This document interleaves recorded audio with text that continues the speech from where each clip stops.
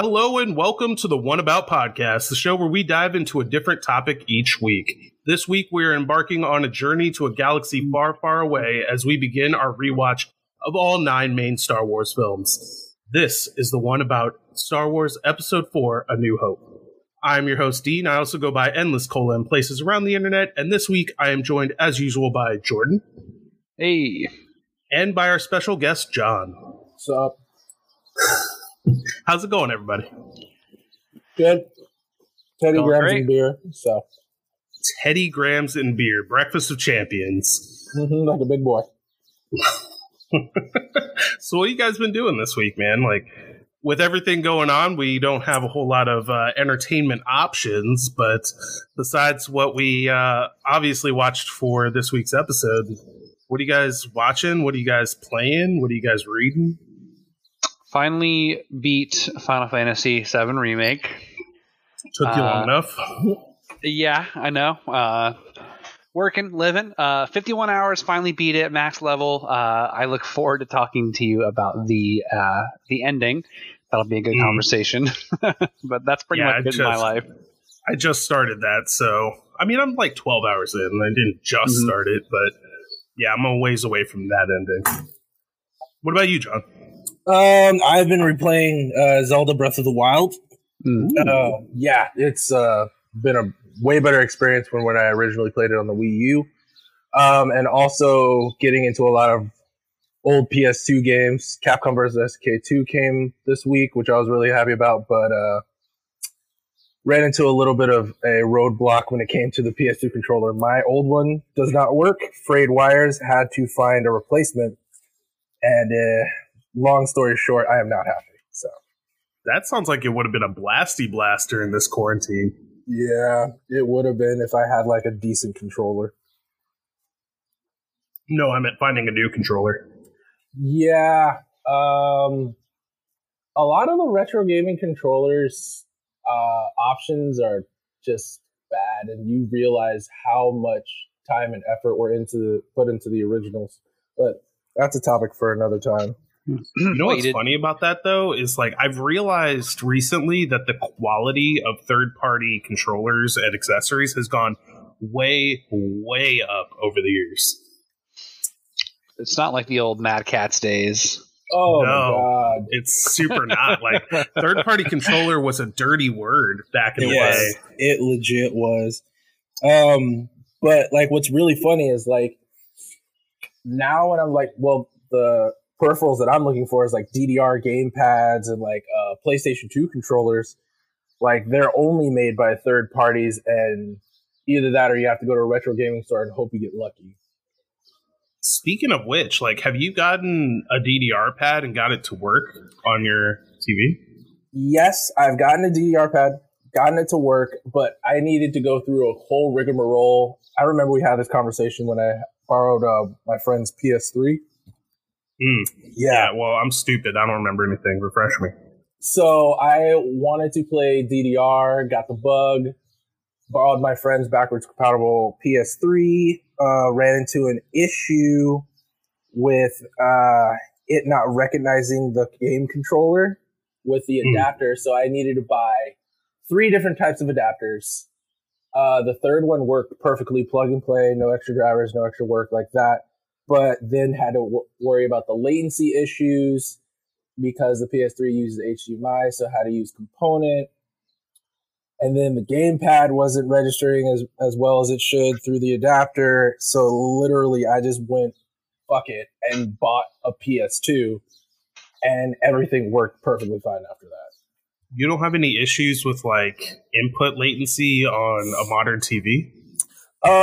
No, because with the PS2, I put it through component, the RGB cables, and everything works perfectly fine, especially since the DDR developers were really smart back in the day, and you could change the speed at which the arrows go across the screen to match any latency that you will be dealing with.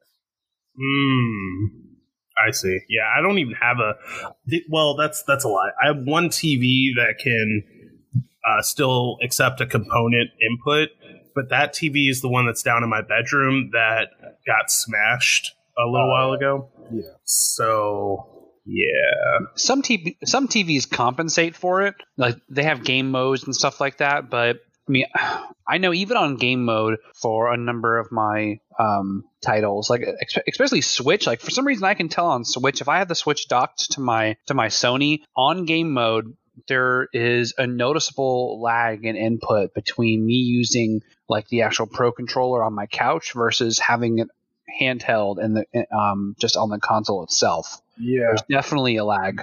Do you really notice? I mean, I played a lot and I haven't noticed at all. You know why I noticed it? It's for an unglamorous reason, but I can't wait. In Animal Crossing, of course. I knew it. You know, something that really depends on direct inputs and speedy reactions. When music is playing, you can play instruments along with the music. So it's just a little cheeky. It's fun. It's cute. And when you tap A, you strum the instrument, and depending on the song that's playing, you can actually play along with it. Well, I was using the Pro controller with the Switch docked on my TV, and I'm like, I'm tapping A. Why am I off time? It was driving me nuts. So I had to like tap A earlier. I felt like it was like Guitar Hero days, like before, like if you didn't sync up your Guitar Hero controller and everything, you know. But when I took the Switch out of the dock and I had it handheld mode, it was perfect. It was an immediate reaction. The latency was not there at all, and I was like, wow. Of all games, I wouldn't think I would find this out on Animal Crossing, but cool, I guess. I don't know. You know what's funny is like the last time that I had an issue with that was actually when I was playing through Super Mario RPG, and you get to that one race that you do against Boshi. That's all like it's like a rhythm minigame. And dude, it took me I was getting so frustrated trying to get this stupid Yoshi to run correctly, and this blue Yoshi's just taunting me the whole time. I was like, listen, dude, stud necklaces have been out of fashion since before they were invented. You go to hell. Also, just as a side note, like I just came back from Target on my way home before we started, and I was like, man, I'm really kind of hungry. I'm just gonna stop and get some McDonald's really quick because I hate my own health and want to make it even worse. But dude, chicken McNuggets are so good. Like fresh hot chicken McNuggets are so good. Oh my god. I mean, McDonald's chicken McNuggets are up there, but I would say the one that beats them out is between Dairy Queen and Burger King. Bro, Dairy Queen with the country gravy is fire. That basket is so good, and it comes with like the Texas toast. Oh, I am. Oh, you can actually either of your. You can actually get it with biscuits now, like chicken and biscuits. Oh god. Where's the love for Chick-fil-A? Where's the love for Chick-fil-A chicken nuggets? In the trash where it belongs. Chick-fil-A is super overrated, just like In-N-Out. I'm sorry. People hype both those places up way too much, and it's not even that good. I'm sorry. All right, well, this was a good episode, guys. I want to thank you for... And that's how we lost a co-host. I mean, honestly, like I like Chick-fil-A chicken, but I agree, it's just way overhyped. It's good, but it's not a godsend to chicken like some people make it out to. I don't eat that much fast food, so maybe I've got a very small pool. It's been years since I've had other chicken nuggets from different establishments, so maybe they've gotten better. I don't know. Bro, like, all respect in the world, but you're a straight weirdo when it comes to food. Yep. I draw weird lines in the sand. You're just like, I'm not going to eat any fast food. Well, I mean, Chick-fil-A, but like no other fast food. Well, I mean, like as I've reintroduced fast food, there's been reasons as to why I've had my hands tied behind my back and been forced to eat it. And then like with me, I'm good at stopping things cold turkey, but if I reintroduce it at all, then like the system of justification that goes on in my mind is complex and overwhelming. So I just continue to eat it. I'm like you. I'm like you in that respect, though. Like I can quit anything cold turkey and just never touch it again. But if I break that and put any of it back in, like forget it. We're just going whole hog. Like I don't care anymore. Done deal. Just ravenous. Yep. It really is. It's actually like my body goes, well, now we have to make up for the 6 months that you deprived us. So. Yeah, right. Midnight cravings out of nowhere, foaming at the mouth. Mm-hmm. Like, what's this? Twinkies are on sale. All of them in the shopping cart. I actually don't like Twinkies. I don't know why I use that as an example, though. They've gotten worse. I think that either I have rose-colored glasses from when I was a kid, or they've legitimately gotten worse. And I believe they've just gotten worse. No, I don't think so. 100%. I think they're just bad, dude. Just a lot of the snack foods have dipped in quality, like Hostess cupcakes, ding dongs, honey buns, which I ate like a crack fiend. Yes. I cannot find the honey buns that were made like the original recipe. Like, Did your like high school or middle school ever sell like honey buns in the vending machines and stuff? Yes. No, mine did not. But we made up for it at the lunch. Like they legit like had like Goodies pizza and all this stuff delivered. Like everybody had flaming hot Cheetos. And there was like flaming hot nachos. I went to school at Lakewood High School. Yeah. That means absolutely nothing to this Floridian. To me, no, it doesn't. It sounds nice. It was just straight. It was ghetto. Like it was 100% ghetto. I was pretty inoculated from the black community for most of my school years until I went to Lakewood High School, where everybody was getting bussed in from all the different areas. Well, with me, I was, still am a little fat kid, and I knew the lunch lady, so I would buy a honey bun from the vending machine, and I would because I knew the lunch lady, I would sneak into the back of the lunch place, and I would microwave the honey bun for like 30 seconds, and I would eat like a nice warm honey bun. Bro, that's the most fat kid story I've ever heard. Like, yeah, I had a hookup with the lunch lady back in high school. That microwave. Yeah, I got a few extra cookies in my day. Oh my god! Lord, man, I'm just reliving eating the middle piece of the honey bun. That bite was just heaven. Dude, you know it's not gotten any worse though. Those like I think they're Little Debbie's brownies. Little Debbie's brownies. Yeah, dude, with the frosting on top. It's like not even chocolate. I don't know what it is. I don't know what it is. It's almost like eating chocolate flavored Play-Doh, but somehow it's still delicious. Yeah, no, you're right. I still love it. Terrible. No, can't do it. Yeah. Well, I mean, if it makes you feel any better, like as an adult, I'm gonna go make myself some homemade brownies tonight. But that sounds amazing. Actually, they're brookies, but. Nevertheless, yes. I'm going to make them myself. I'm just saying I still fuck with those Little Debbie brownies. I understand. Yeah, I eat them. Like you do. But other than that, you know what? I was talking to you about it on last week's episode, Jordan, but I finally I finished and got the Platinum Trophy in Hybraxia on PS4. That game's actually kind of dope. I don't know if it's still on sale, but if it is, you should totally pick it up. Yeah. I'll take a look into it. I saw your tweet about it. Yeah, dude. It's a fun little shmup that it'll only take you, I don't know, 2 hours maybe to beat it, but it's got a long tail where there's lots of different modes that you can mess with and lots of upgrades to unlock. I don't have an extensive history with burning through shmups. I remember there was one that was iconic when I was in middle school. So it was a Japanese one that was the hardest game of all time. And I'll never know the name of it, never remember it, but it was just regarded as the hardest shmup ever. And just looking at the screen, it was 99% of the screen was bullets and lasers, and then you had to be in the 1% that wasn't being fired on. You know what's funny is those have now become their own subgenre of shoot 'em ups called bullet hell. Really? Yeah.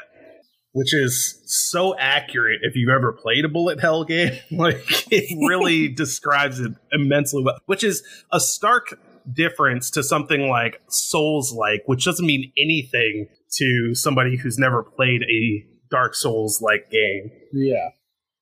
I am one of those people. I mean, you're not missing a whole lot, in my opinion. They're just very difficult action games.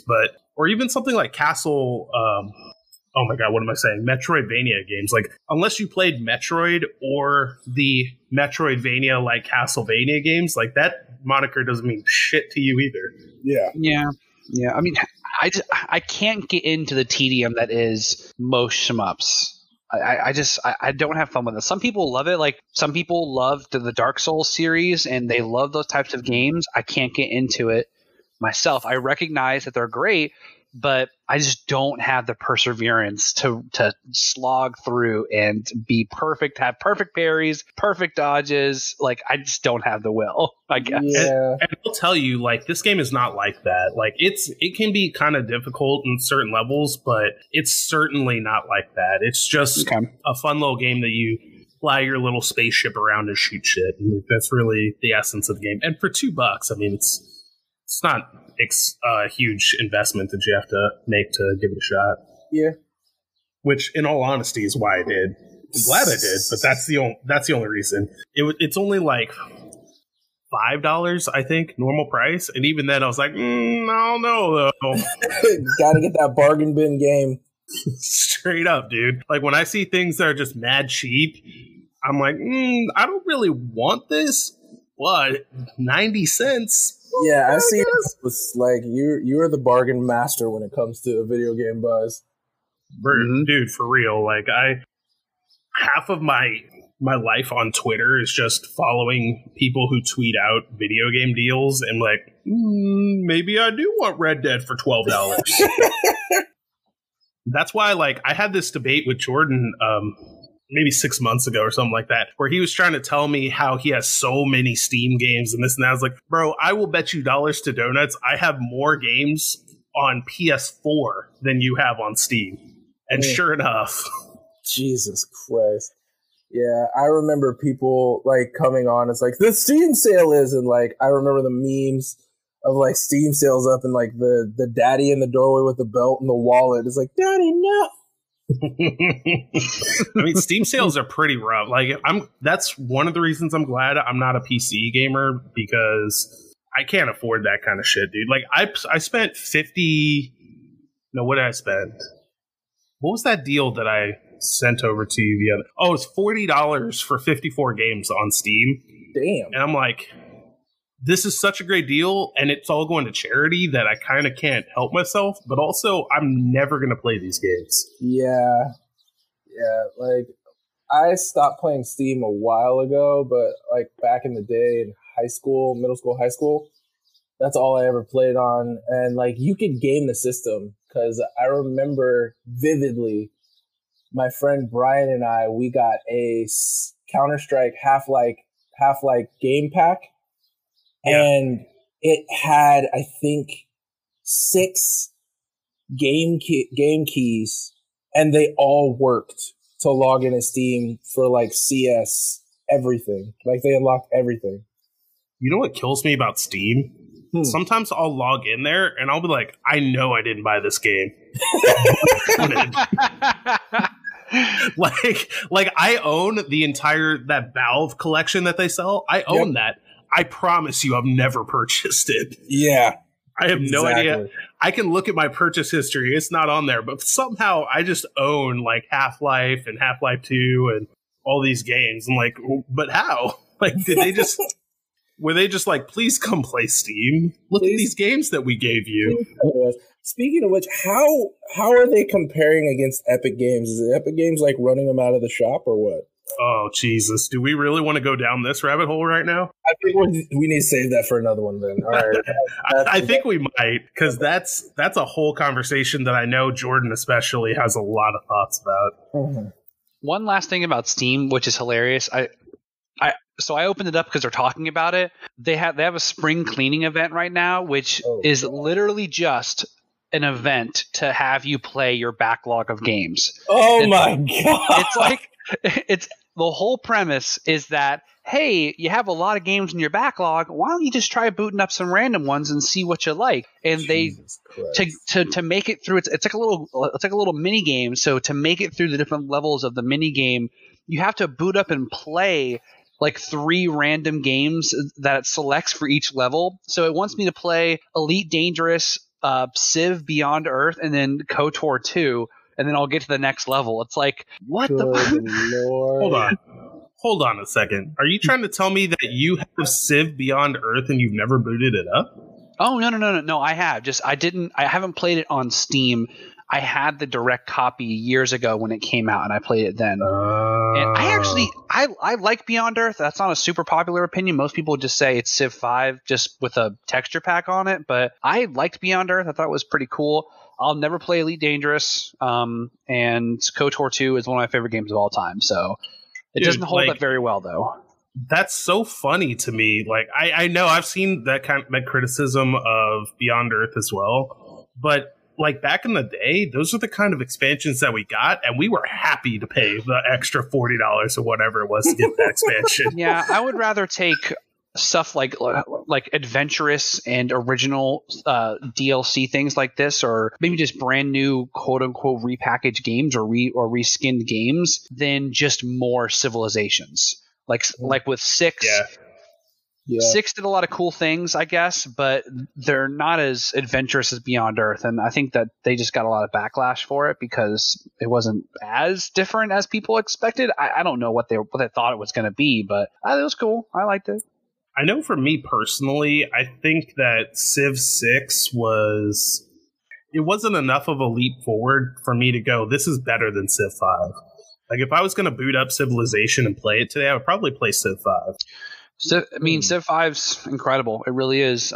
Civ 6 does change things up enough where I enjoyed it for a few dozen hours, but I didn't put nearly as much time in 6 as I did 5.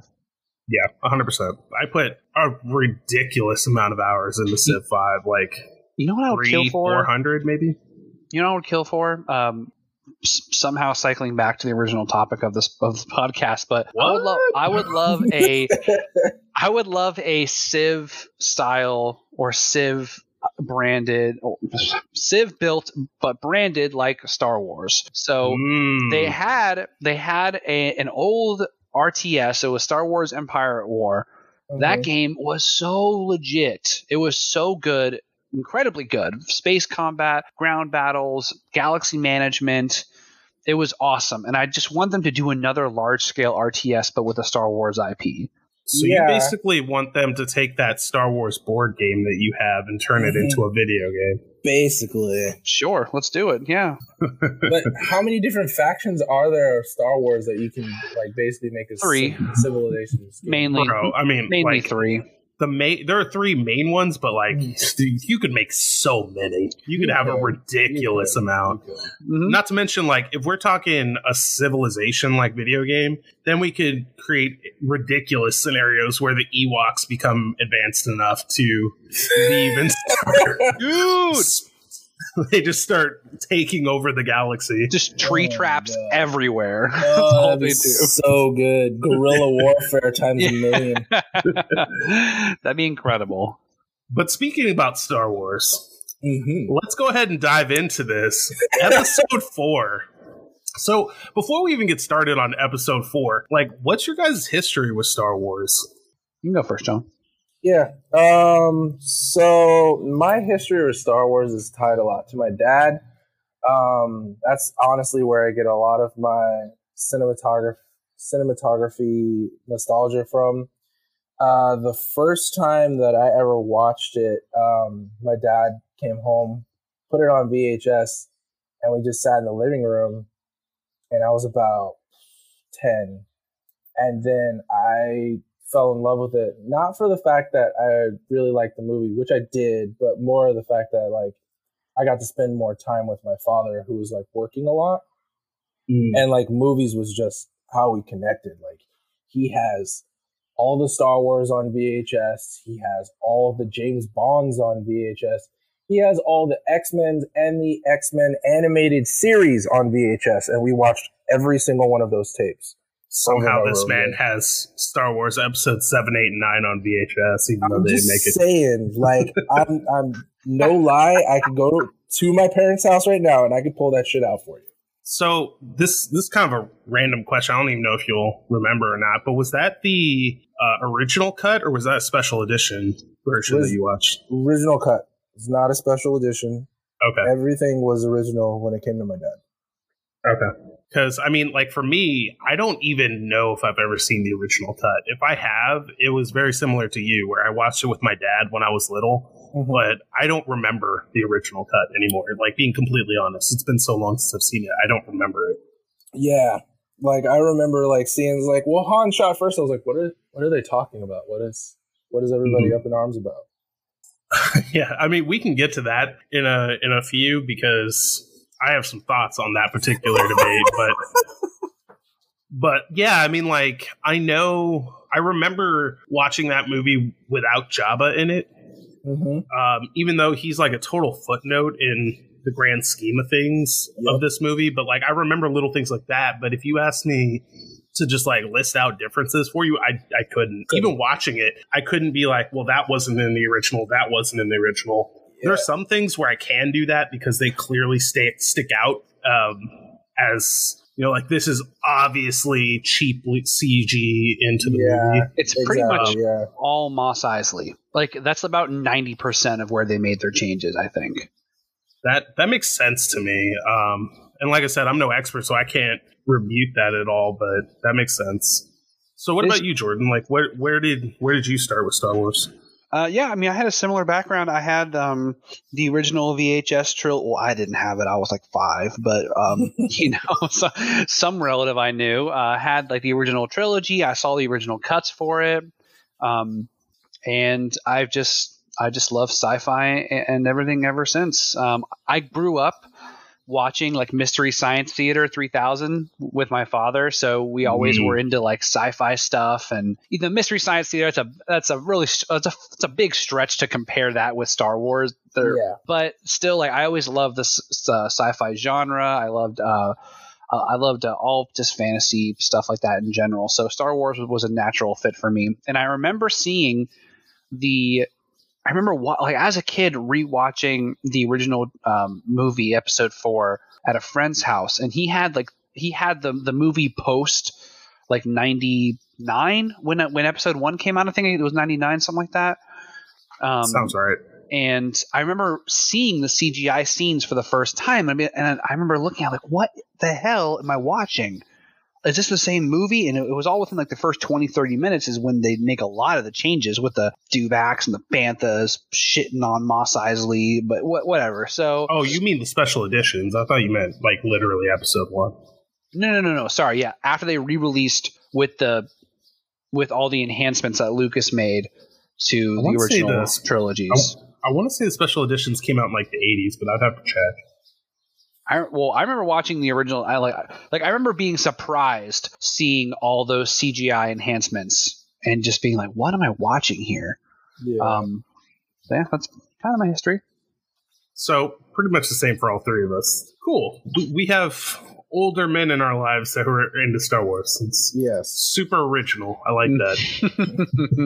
So are you guys into anything other than the main films? Because like, I know for me, I've messed with some of the stuff outside of the 9 core films and then the couple of spin-offs that they've done more recently. But generally speaking, like, I watch the main movies and that's about it.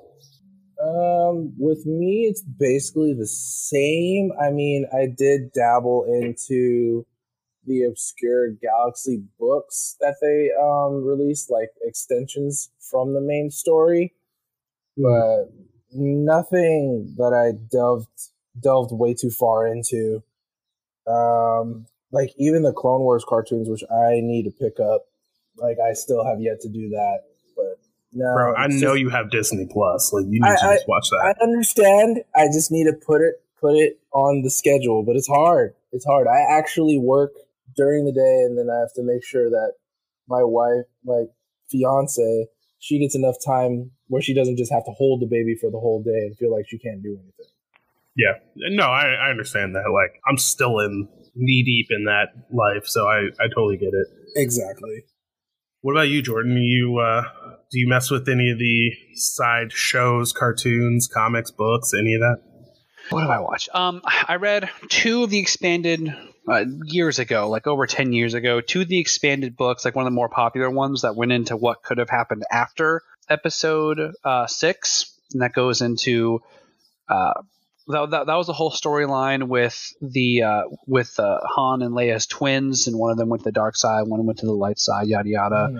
Mm-hmm. I always loved those books. They introduced a lot of really cool concepts, a lot of really cool creatures. Other than that, I've played the hell out of a lot of Star Wars games.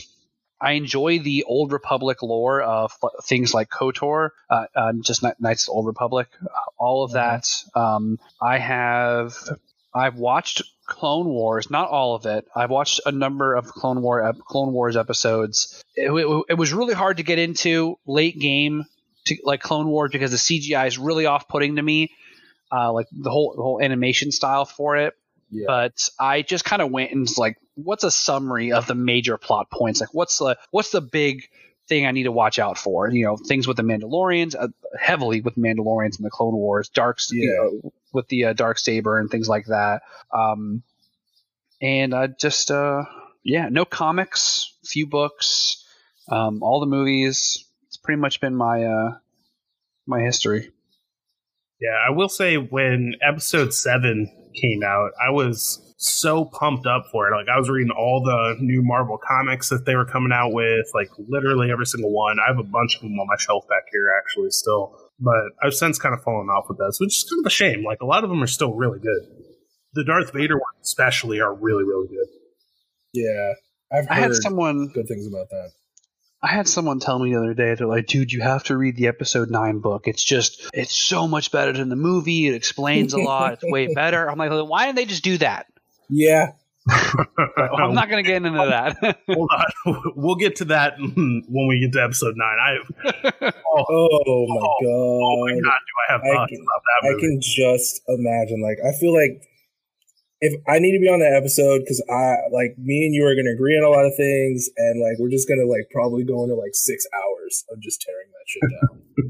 I mean, we'll see, man. Like, I'm not even going to get into it. Like, I have so many things that I could say about that, but I really want to, and that's really why I wanted to go down this road, is so I can put myself back into the headspace of the original trilogy, and then what it was like to go into the prequel trilogy, and then what it was like to go into the sequel trilogy, because like I know how I feel today, and I'll be curious to find out when I put it a little bit more into perspective after watching the previous 8 films, if that perspective will change.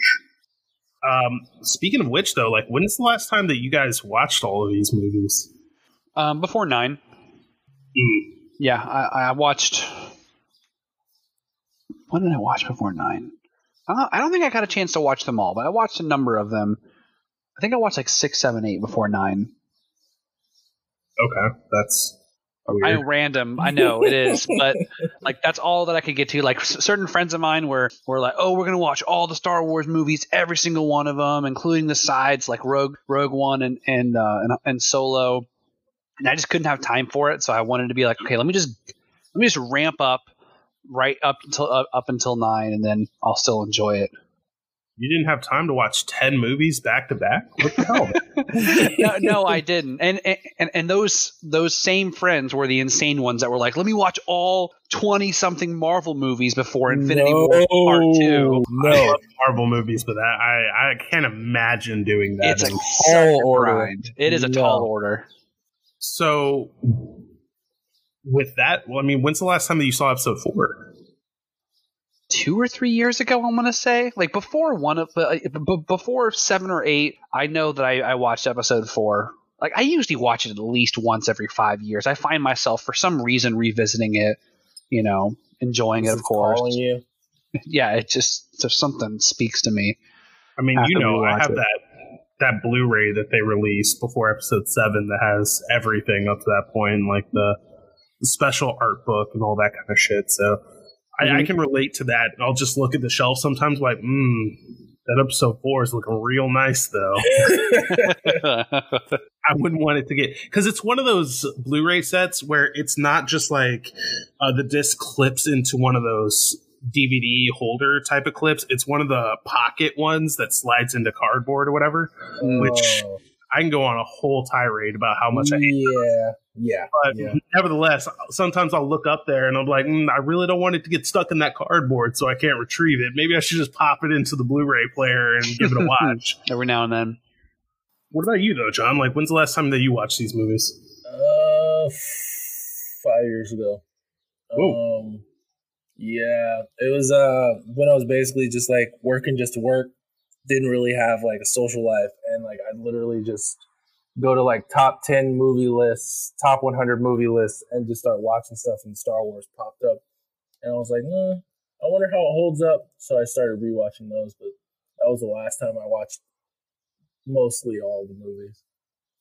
That kind of makes sense to me for you because you watch so many things. Yeah, I would be surprised if you watched very many films or TV shows or anything, really. Yeah, like most of the time when stuff like that gets on my radar, it's because there's a lot of buzz about it on the internet. It's like, oh, this movie is like a really good suspense thriller everybody's talking about. It's like, let me check it out. Or like when there's nothing of note, or I'm like waiting for my new seasons to start, I'll basically like go to like a top 100 sci-fi list of movies and then go through that list and see what I haven't seen. So I guess to start us off here, I wrote a little TLDR for the plot of episode 4. I can't imagine who actually needs this, but just in case somebody is listening to this and has no idea what this movie is about, originally released on May 25th, 1977, which, by the way, is only one day away from being the 43rd anniversary. Am I counting that right? 2020? Yep, 43rd anniversary tomorrow of this movie as of the time of recording this, anyway. So, strangely timely, actually. But episode 4, A New Hope, tells the story of a galaxy that's ruled by an evil empire. Princess Leia leads a rebel faction to overthrow the empire and helps to steal and recover stolen plans for the empire's ultimate weapon, a Death Star battle station, a moon-sized space station capable of destroying an entire planet in one shot. Together with Han Solo, Luke Skywalker, Obi-Wan Kenobi, and the droids R2-D2 and C-3PO, they recover the plans and launch an attack on said space station. You know what was interesting to me about this movie is I was kind of watching it. So I watched it twice this week in preparation for this episode. And the thing that stood out to me the most is like, this movie's actually about a Star War. Like, this movie's literally about a war that takes place in space, which is more than I can say for most of the Star Wars movies. 100%. It's not even a war. So like the first thing, like the first 2 sentences of the opening scroll, which stood out to me, it says it's a period of civil war. And it's not really even that. It's just a bunch of really, like, call them rebels, but they're just terrorists. Well,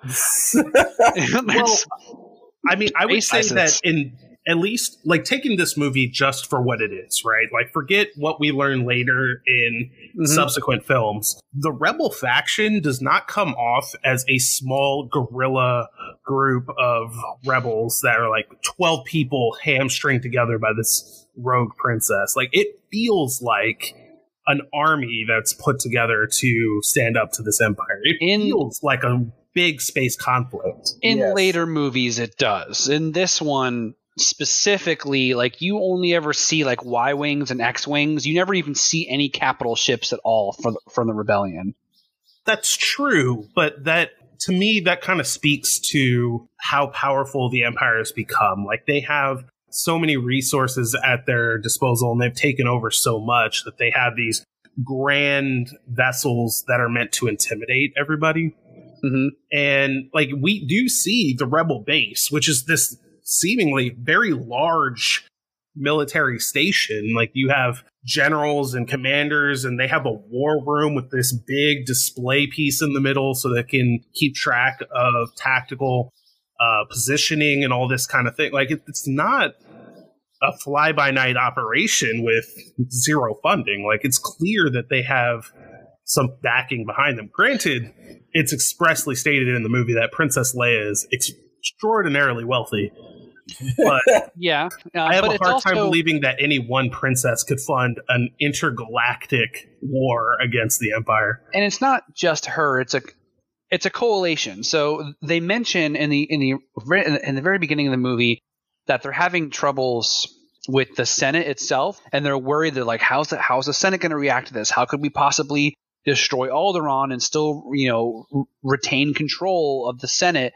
And then Darth Vader and Tarkin comes in that iconic scene where he force chokes one of his other admirals or whatever his position is, and he's like, they've taken care of the Senate. The Emperor has abolished and dissembled it. So he shuts down the Senate, and the structure truly becomes, like a dictatorship kind of. Yep, exactly. I thought that was pretty smart that they put that out there right away. Like, okay, it briefly was at the beginning of this movie. There was some form of democracy, but that has quickly changed. Straight up plug that hole. Yeah, exactly. Yes, exactly. It's interesting to me though, because like you were talking about the opening scroll. So I noted a couple of things about the opening scroll. We get a lot of information from that opening scroll that we don't get really anywhere else in the movie. So, for example, they tell us up front that they've stolen plans to the Death Star. They tell us what the Death Star is. They tell us that Princess Leia, who's ostensibly like a foreign dignitary, just on a peaceful mission, but really she's stealing these plans. They don't really explain how she gets these plans, which is interesting. Like if you just kind of drop into this movie with no context, kind of like, how in the hell did this random princess like infiltrate this destructive space station and steal the plans for the entire thing? Exactly. Something so important that she should never have access to anything remotely close to that. It feels like episode 4 starts in the middle of another movie, right? Yeah, It definitely does, yes. It does, but I think that actually lends to how good of a movie that it is, because you're not left there feeling stranded, like you missed something. You know that you missed something, but it doesn't matter. Like the story that they're trying to tell is way more contained and character driven than that. Yeah, and it always bothered me that, like, why could they take down this monolithic superstructure with one shot? That always bothered me. And I appreciated Rogue One, and Rogue One actually still stands as one of my favorite Star Wars movies to date. Yeah. I appreciated what Rogue One did, inviting the actual architect and the main designer of the Death Star, setting, he purposefully put a design flaw in, like he anticipated this would happen. And I feel like they really did tie up some plot holes that existed. I don't know. Like, I never really felt like it was a plot hole. Like, for me, so the explanation that they give in the movie is that there's this exhaust vent to the main reactor within the Death Star, which is weird, but also, like, that kind of that works for me. I'm like, I don't have a clue how you would build a moon-sized battle station in space. So if you're here to tell me that, like, whatever reactor you have going on in the center of this thing has to have an exhaust port for whatever reason, and if you should happen to shoot something in there perfectly and go down this like miles long shaft and hit the reactor, it'll explode and destroy the entire station. That just makes sense to me. I don't know. It seems like it's a difficult enough task that it's plausible. Like that nobody would think like, oh yeah, like this could happen. It's such a grand scale, like that we need to protect this with everything that we have. It seems to me like the kind of thing where if you're building that kind of thing, you're probably going to be like, we have cannons, we have minor ships, we have all these defenses for this battle station, not to mention the giant laser that can destroy planets in and of itself. Mm-hmm. What are the odds that one little rogue ship is not only going to get close enough to this port to shoot something in it, but that they would know about it in the first place? And even if they do, they hit something that is, I think they describe it as 2 meters across, which is like 14 feet. The size of Womp Rat. Just right. Just right. Yep. Because, I mean, like the way they show it to you on their display screen in the war room, it's a long shaft, so you would have to hit it perfectly so it doesn't at some point, ricochet off the side of this shaft and then you just blew it. You would have to hit it absolutely perfectly. Yeah, and they also expand upon that in real time when they're actually through the battle, where the first pilot to take a shot using the guidance system, targeting system, and he hits it and it was a miss. Yeah. The targeting system had him right on target and it was still a miss. Targeting system should have been out there shooting womp rats before that run. I don't know how they anticipated or thought that a targeting system would be able to bend torpedoes mid-flight down 90 degrees down. I always thought that the shot was always impossible and they were coming at it in the wrong direction. But I would say they're clearly coming at it the wrong way. I always thought it was just the force that turned the torpedoes downwards. Mm-hmm. I don't know. Like if you think about that and you're looking at the entire readout of this battle station, are you going to be like, okay, so we have to come straight at this thing so we can shoot directly into it and we don't hit the sides or something like that? Or are you going to be like, you know what, we could really fly down this big canyon on the side of this thing that's there for no reason we can discern and whiz around all of these different defense turrets that they have set up all over the place so that we can shoot it over here, pray that the torpedoes hit a perfect 90-degree angle and go in there. Yeah. Han had the right idea of trying to, originally just abandon that mission. I was like, suicide. Straight up suicide.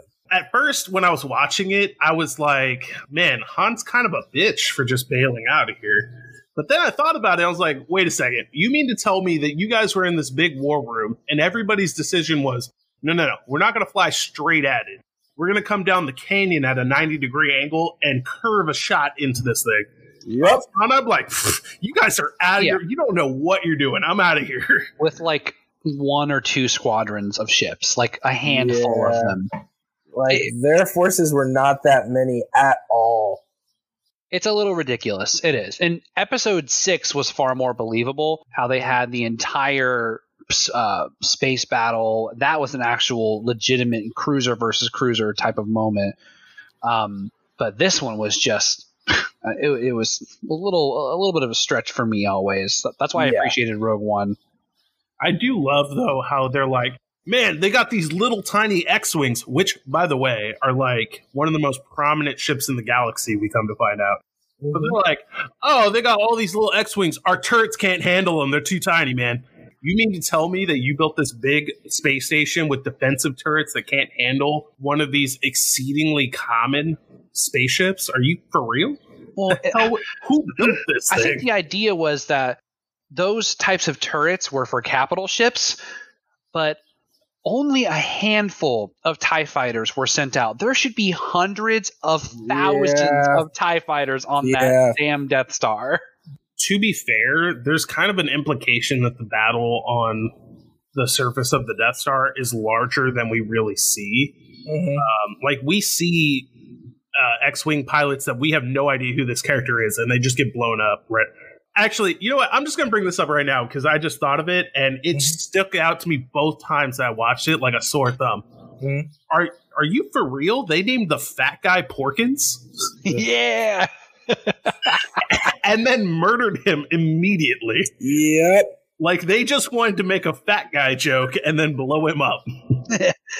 How'd this guy fit in here? That was okay. Porkins, I cannot... I remember Porkins, but I didn't remember what he looked like. I watched that, I was like, wait, are you guys for real? Did you just sneak a fat joke in here just because you could do it? I was all right with it. Oh, and I made a note about this. So I love the design of Star Wars ships. I do. But I don't know if I love the design because they're just intrinsically good, or if it's because I grew up with them and they're so iconic and classic, and it's just kind of something that you just get used to and you just learn to love.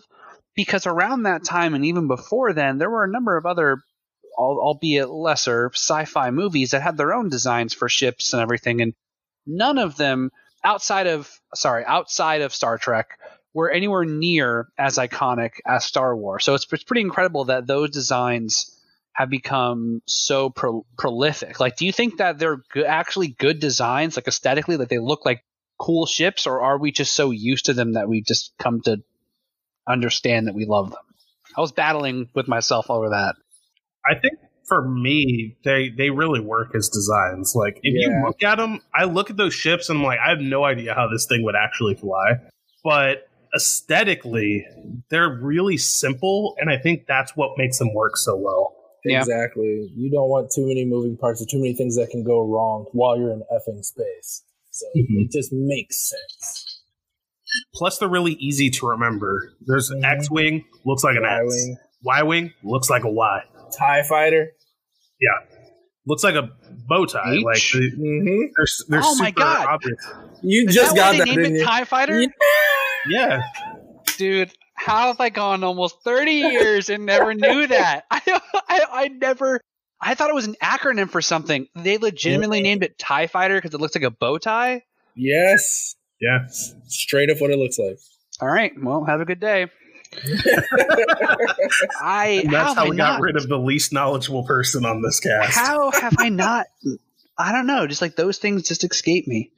All right, cool. All right, well. I can't blame you. I miss things like that all the time, but like the other designs and the other names that for the TIE Fighter variants have nothing to do with that. Like the Interceptor, the Bomber, you know, like they're just normal cool names for TIE Fighters. They just stopped naming them after like men's attire, I guess. I don't know. Like well, to be fair, like those ones came later, and we don't see any of those in this. They movie. should have named their TIE Bomber just a Cummerbund. I think that would have been cool. The TIE Cummerbund. The TIE Cummerbund, yeah. Just we got a fleet of Cummerbunds coming in. No. Jesus Christ. So, kind of scrolling all the way back, because we jumped straight into the ending there, and I have some thoughts about the way the movie actually ends, but I thought it was interesting that the very first characters that we meet are R2-D2 and C-3PO. Like, these are the only two characters, to my knowledge, that are in all 9 films. And they're the very first characters that we meet. Did you also notice that there was another C3 unit? That was I sure did. And dude, I went down a rabbit hole with this because I saw that and I was like, oh, C3PO is not unique. And it turns out like 3PO is his like the design model number. Okay. He's just C3PO. But yeah, so like there's a silver 3PO unit that kind of walks off screen right behind them when you first see them.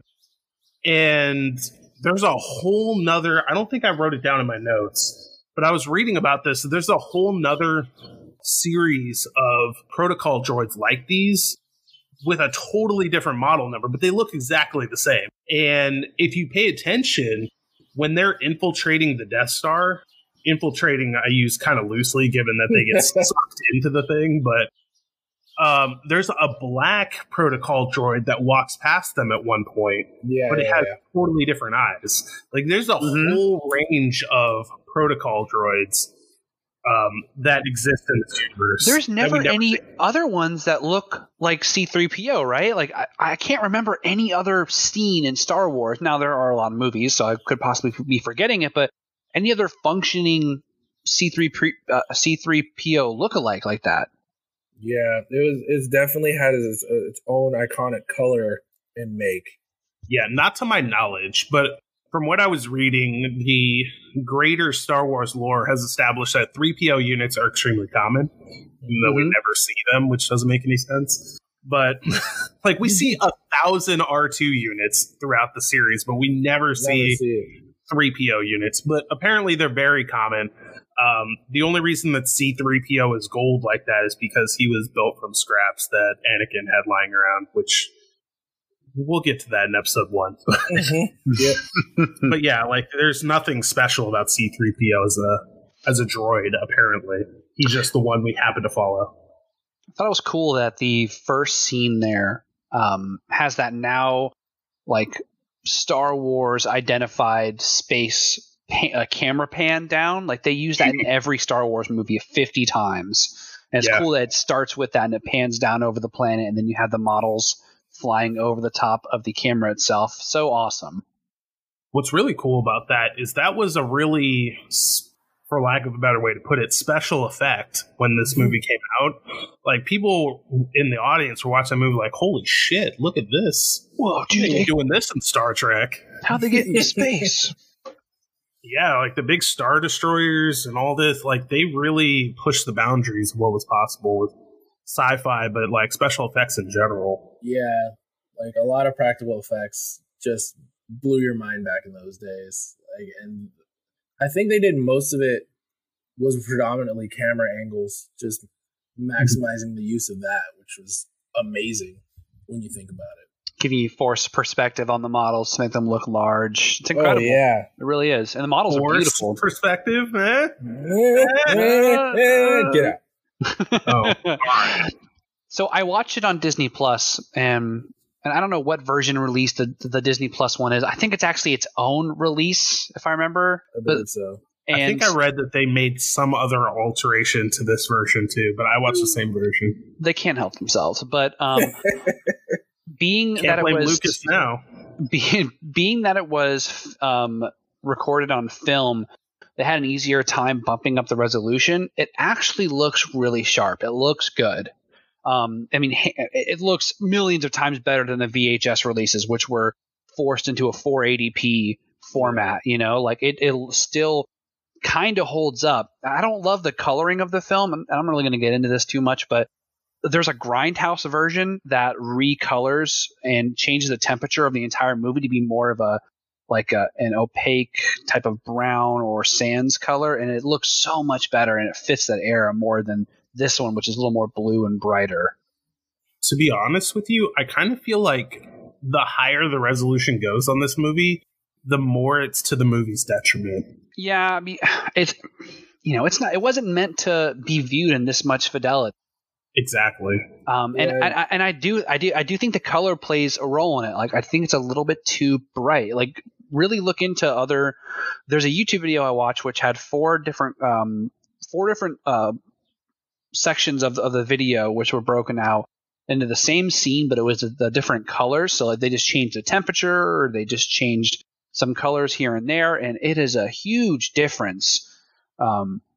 Just those small little tweaks to the actual temperature of the film can make, and I thought it was really cool. I think they missed an opportunity doing that, but I believe they did it to make all the films kind of look consistent back in the 90s when they released the original trilogy, to match the color temperature between those and to make the transition a little bit easier. But I don't know.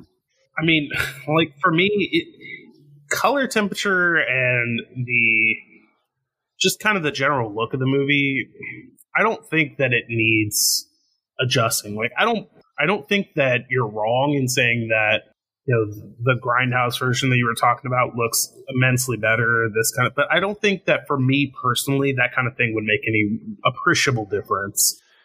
What does make an appreciable difference is when I'm watching the movie now in like 4K and I look at Chewbacca and I see the human behind the mask. I made a note of that. It's so off-putting. It really is, dude. Like,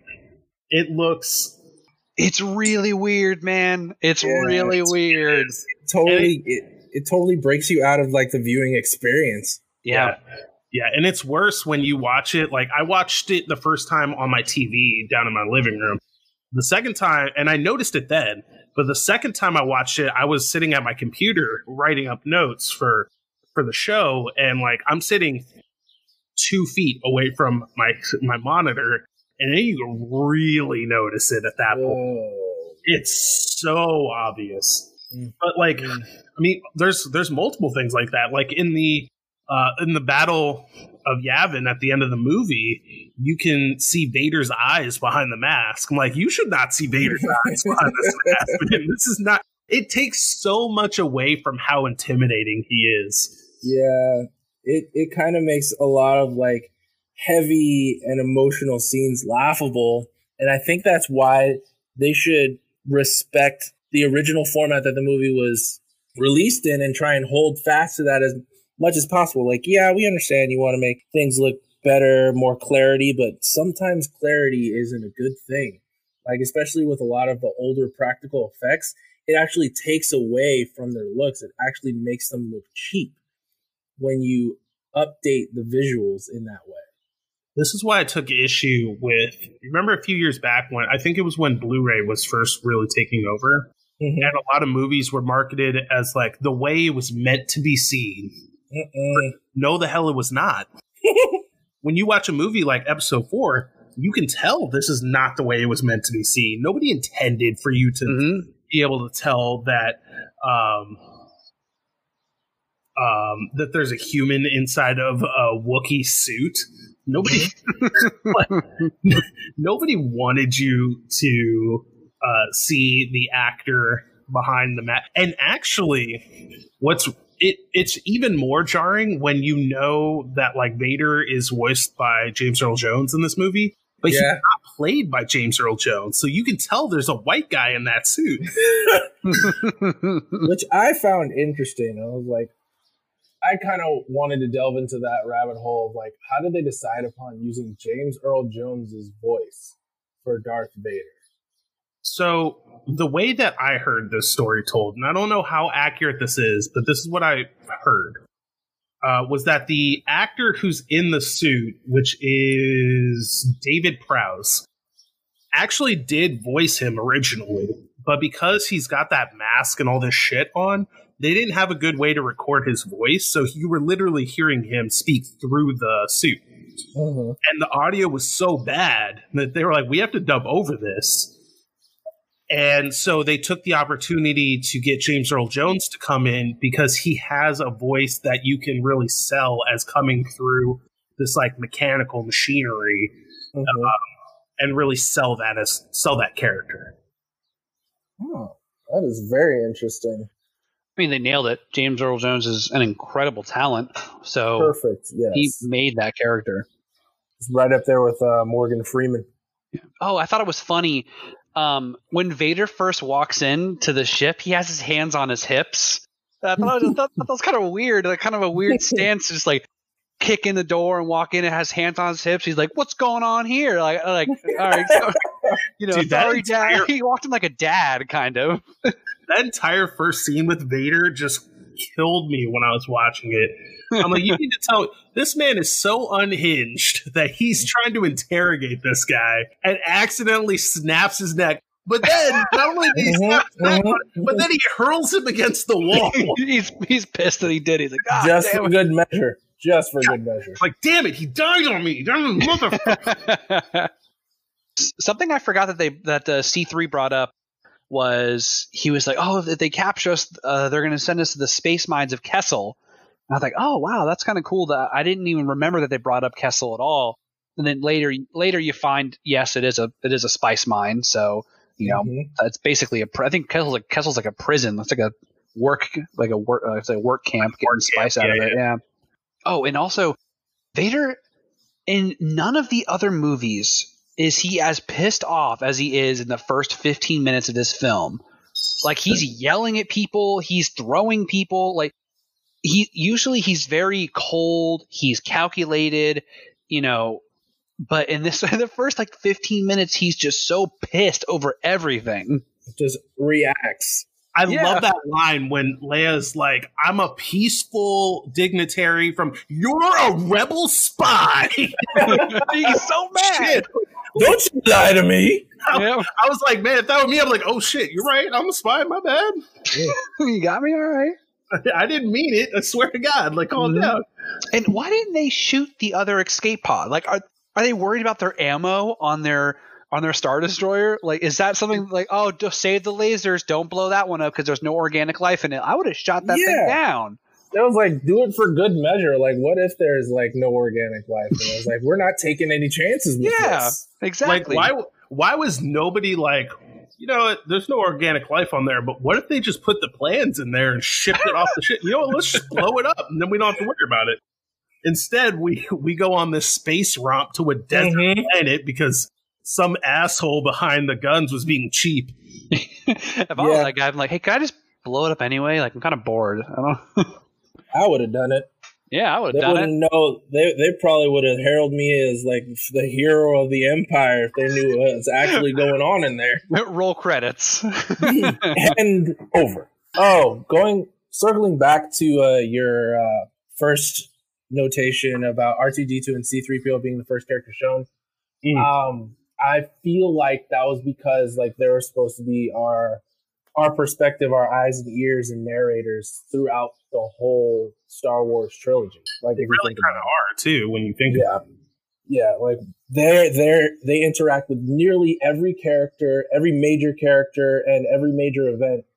R2D2 and C3PO are present and there, and they're like just autonomous spectators. I mean, they do play their roles, but mostly they're just watching as everything transfolds. Honestly, R2D2 does way more. C3PO can be like put in the fucking trash compactor. He's super indifferent.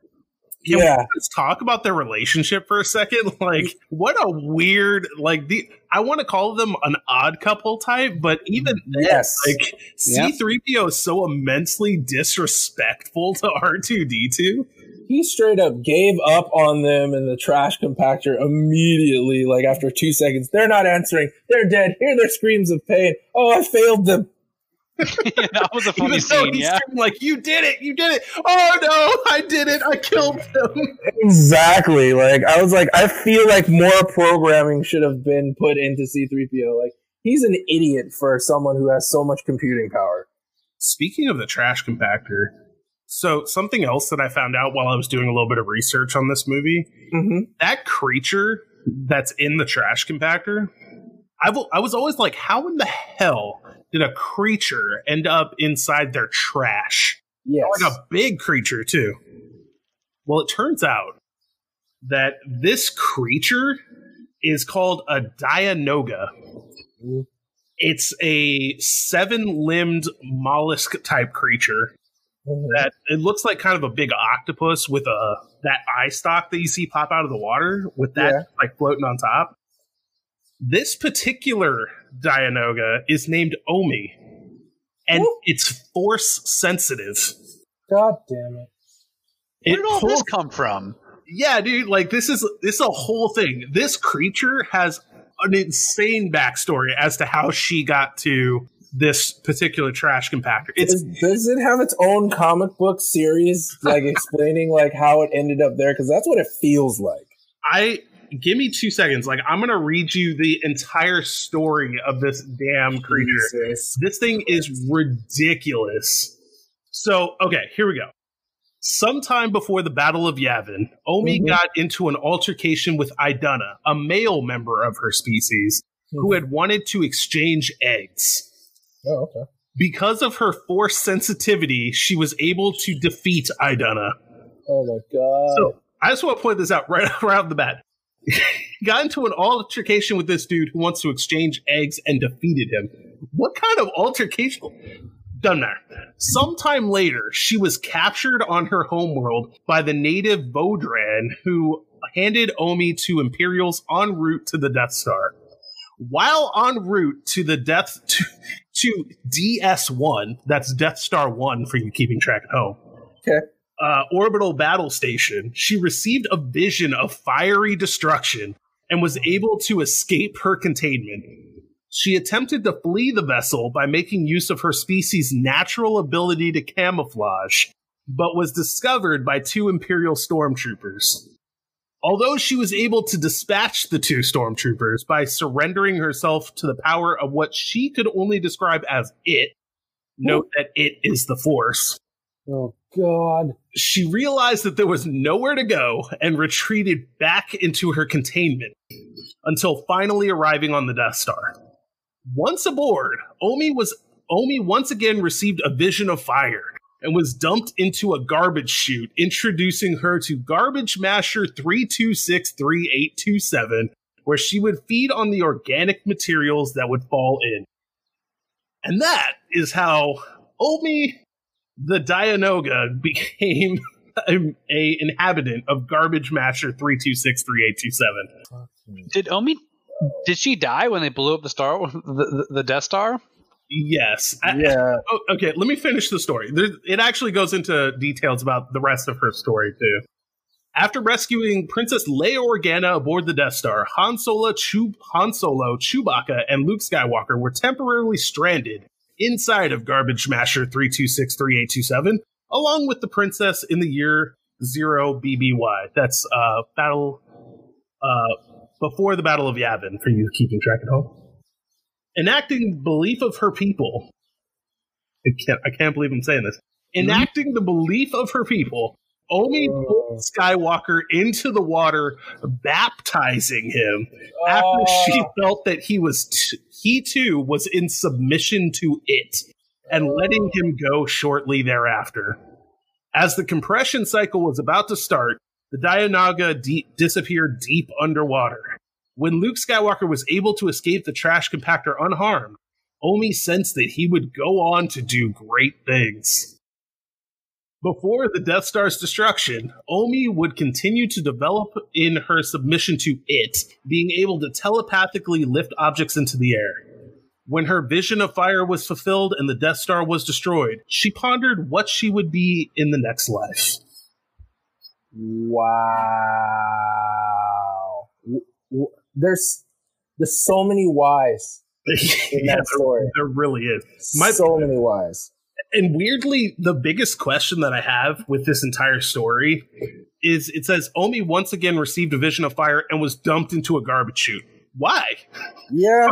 Like, who was like, I'm sorry, did you say a vision of fire? Get the fuck out of here. You're in the trash now. And then, like, not to mention, like, they made it clear earlier she could take out stormtroopers with the Force. Who the hell was good enough to throw her in the trash? I have no idea. Maybe Darth Vader did it himself. Some black foreboding shadow. I mean, with as much detail as they put into the story, I feel like if it was Darth Vader's doing, they would have mentioned that. So that would all be too easy. So specific, you know? It really is. I cease to be amazed about all of the expanded lore for Star Wars. I think that's what you get for a series that's almost 50 years old, 7 years shy, but still. They've had so much time to expand on the smallest details that you just don't even think about. And to answer your question, where all this came from, it came from the ultimate Star Wars characters, creatures, locations, technology, and vehicles guidebook, along with Star Wars, absolutely everything you need to know. So it's canon, That right? title is accurate. Oh, yeah, that's canon. Cool. That's totally canon. No one asked for it, but they got it. That space squid is force sensitive, and that's totally canon. I like how Luke was just baptized just beyond his will. Yep, that's why he was pulled down. Baptized. Yep, yeah, in shit water. And poop water. He submits to the Force, so we got to baptize him according to my people. In fact, let me link this to you guys because I just need you to see what this full creature looks like. I also encourage you guys listening at home to look this up because this thing is something else. Oh my god, that mouth! It's so good. It's so good, dude. Wow. I just can't. I was just because all I wanted to know was how this creature ended up in the trash compactor, and I found some shit. Good lord, man!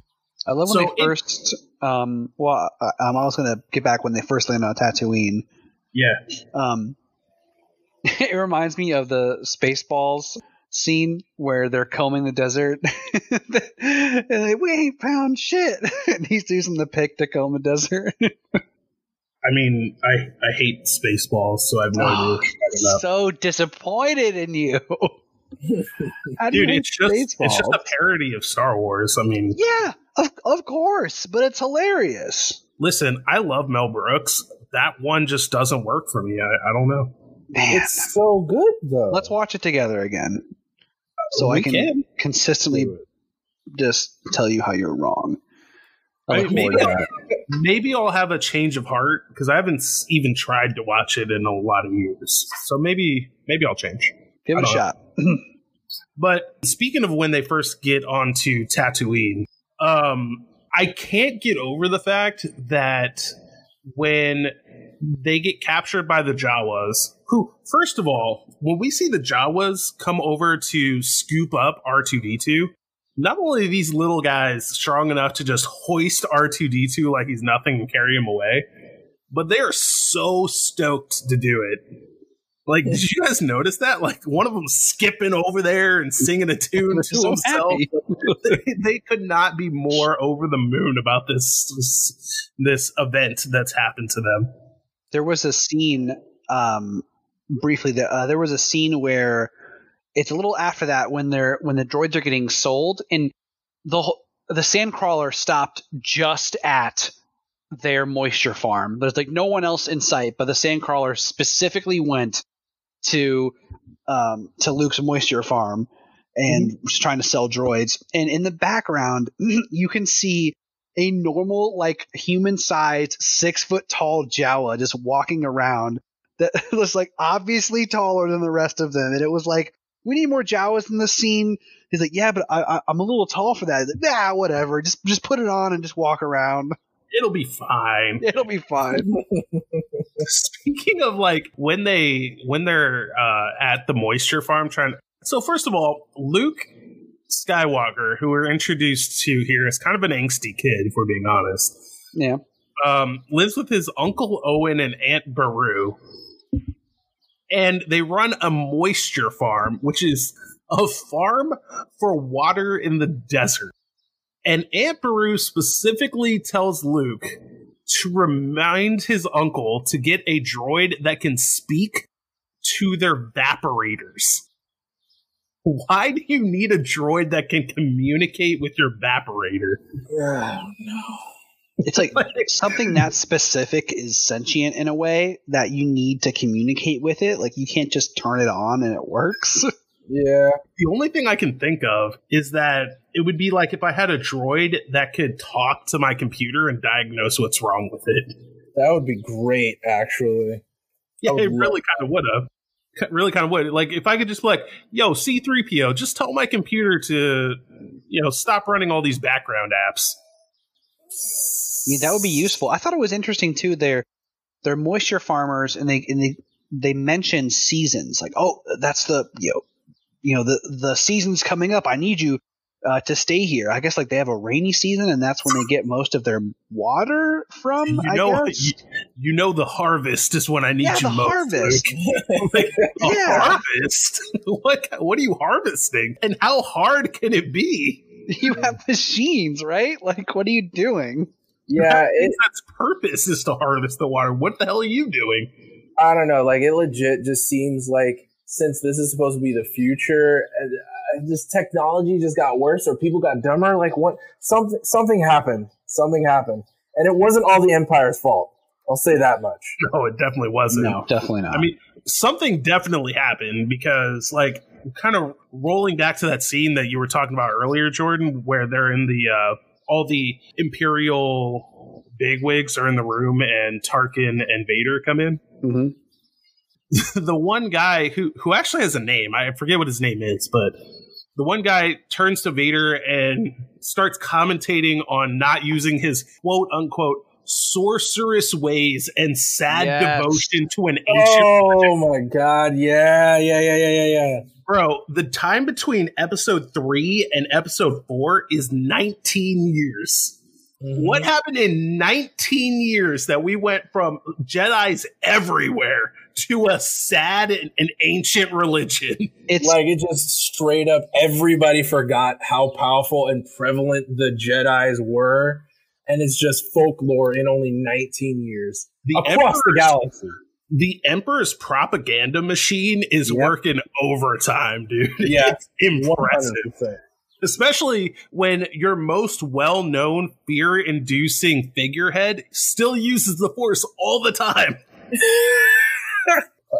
Like, there's no, like, remnants of chatter between people who actually have worked with Vader to see this guy do this thing, or the fact that he decides to use a lightsaber instead of a blaster like every other sane human being in the galaxy.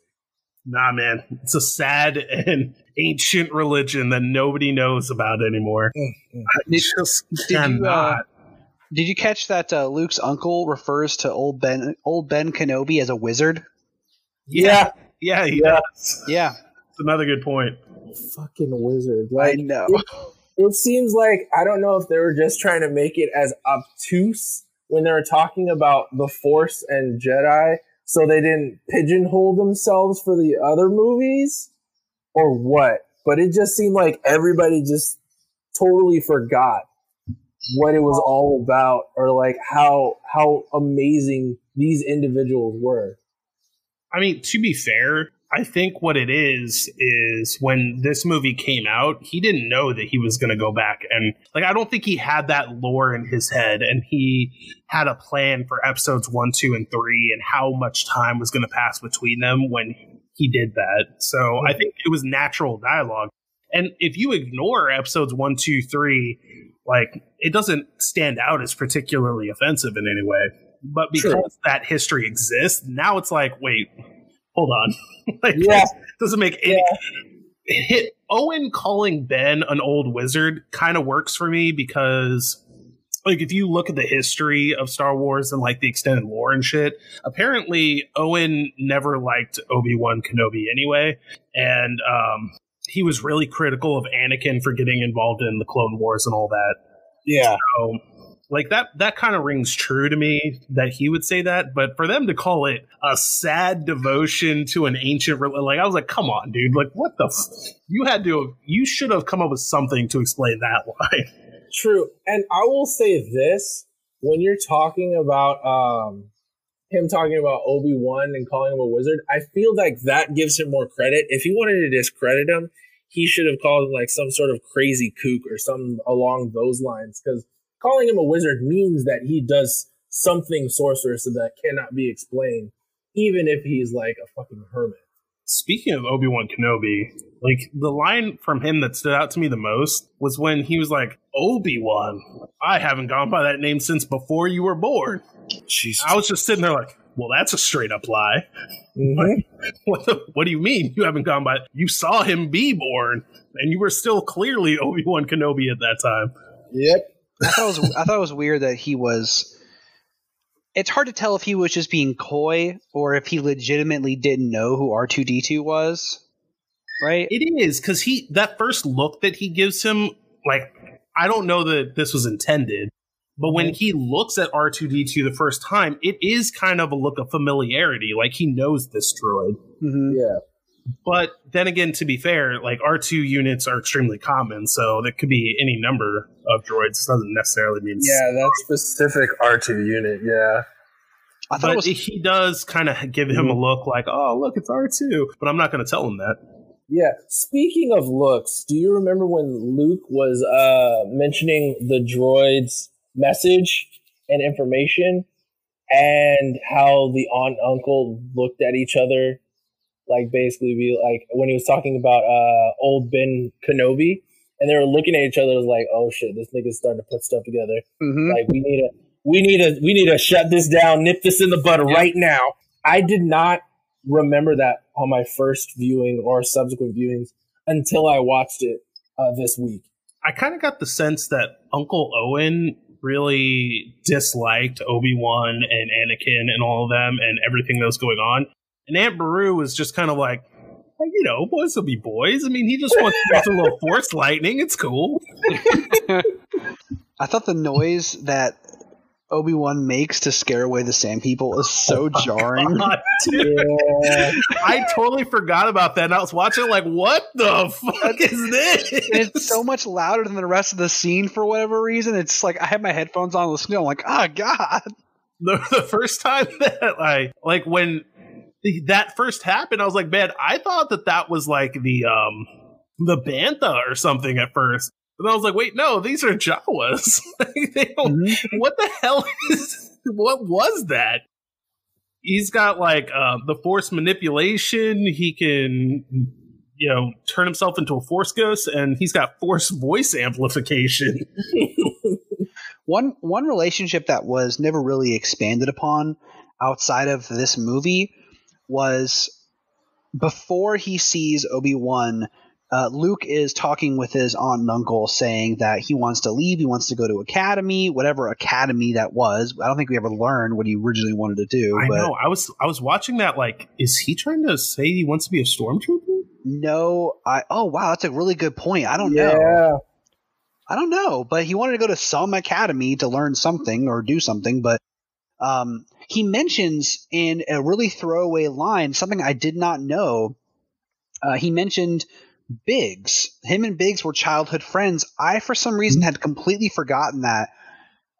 And I think it was because the scene where Biggs had like his reunion with Luke on the Rebel base. This is further in the movie, of course. I think that wasn't in the original release, like the original trilogy release back in '95. I think that scene was added later, you know? So I never even realized, I never caught that at all. But then, like, he never cares about Biggs ever again. They never catch up or talk or, hey, how are you doing? They never interact ever. Well, I mean, in fairness, he meets up with Biggs right before they take off to go attack the Death Star, and then after that, the movie's just over. Yeah, no, so, I know, but like I don't know when that would happen. But like in 5 or 6, mostly 6, when they're going to actually, well, no, he's actually captured during the battle, but I don't know, it's just kind of weird. Biggs just somehow, I believe he's still alive, right? I don't remember Biggs ever dying. I don't know. A lot of X-Wings got blown up, man. He didn't die in 4. I think he's still there in 6, and I think he somehow survived throughout the newest trilogy too. Well, let's find out. There's a great Star Wars wiki that we can look at real quick. Oh man, I bet you there's just people frothing at the mouth, refreshing that page to update any erroneous information that is put there. Oh my god! Did you know Biggs' last name is Darklighter? What? Yeah, apparently. That's a dope name. Biggs he died in the Battle of Yavin. Oh, episode 6? No, in episode 4. Oh, shit. How the hell did I miss that? I'm surprised I didn't note that down. Oh, I didn't note that either. Yeah, apparently he dies in the Battle of Yavin. Let's see if it tells us. Damn. The Battle of Yavin. Well, I guess that makes sense. That's why they never brought it back up. But then he never even mourned him. He was just like, "Okay, give me that trophy, bye." The ending's very. We'll get to the ending. Yeah, Luke didn't seem to care about really anybody. Dude, to be honest with you. That scene with his aunt and uncle as skeletons is brutal as hell. Actually, I do remember this. He's the last one that's remaining with Luke as he's making his run for that exhaust port, and he gets taken out by Vader, I think, right? By Vader and the other 2 TIE fighters. He gets shot down. What a bummer. I remember that now. I just didn't even connect the dots that was Biggs. Death in Luke really, he doesn't give a shit because... He doesn't. Dude, that was one note that I had made. When he goes home, he realizes that the stormtroopers are there on Tatooine and they're going to go to his house, which is an interesting leap in logic that they're just going to automatically know that they were sold to him on his little moisture farm in the middle of East Jesus nowhere. Didn't think Jawas kept records like that. Well, maybe they did. They had, these Jawas are meticulous business people. Yeah, man. They went through the Jawas receipts. Yep. But he goes there and first of all, Owen and Beru are on the front porch as scorched skeletons, which is the most macabre scene in the entire franchise. I was watching that holy shit, dude. I did not remember it being this violent. But then Luke is just kind of oh. The editing of that whole section is I guess I'm weird. going to join the rebellion now. Yeah, the editing of that, going to the Sandcrawler, and then Luke realizing, oh my gosh, they're going to know where my aunt and uncle are. He goes there, sees them dead, and then drives back there. It's just kind of a weird, I don't know, the editing of that was weird. There was no moment where Luke, falls to his knees in the sand and, no emotion whatsoever. He doesn't cry at all. No tears whatsoever. He's so quick to just abandon all that he's known and just be like, all right, I'm a wizard. It's almost like Luke was hell yeah, now there's no harvest. Legit. He's just been thinking about this the whole time. I was I wish they would someone just burn them alive and I could just go and join the academy like I wanted. Prayers are answered. Let's do this. I thought it was weird that Obi-Wan, their first meeting, backing up a little bit, when Luke was at Obi-Wan's cave house thing, whatever. It's a house. Don't turn him into a troll. All right, his he's adobo, a wizard, sir. God. Obi-Wan was so eager to be like, hey, you want to be a Jedi? Hey, here's this lightsaber. It's super cool. Like, he was so eager to get him out of there, which is really contrary to the whole reason he's on Tatooine, which is hiding him. I don't know what became of him. Like, he's like, okay, well, you're 19 now, or however old. I think 19, and he's like, all right, let's get you out of here. You're going to be a Jedi. Parents are going to die probably, and we're going to be out. Wait, did Obi-Wan know about Princess Leia? Yeah. Oh yeah. Okay, so if he knew about Princess Leia, I think he was trying to get everybody together in one area and like try and like help them figure out how to take down Darth Vader. But like again, so I have a couple of problems with this whole scene. Right? Yeah. Like first of all, again, we're going to use the context from the prequels for a second here, but we know that Obi-Wan is on Tatooine so he can watch over Luke, and he's in hiding. Yes. Which is fine. He would know where Leia is. He would know who Leia is, all this kind of stuff. Why does Leia know who he is?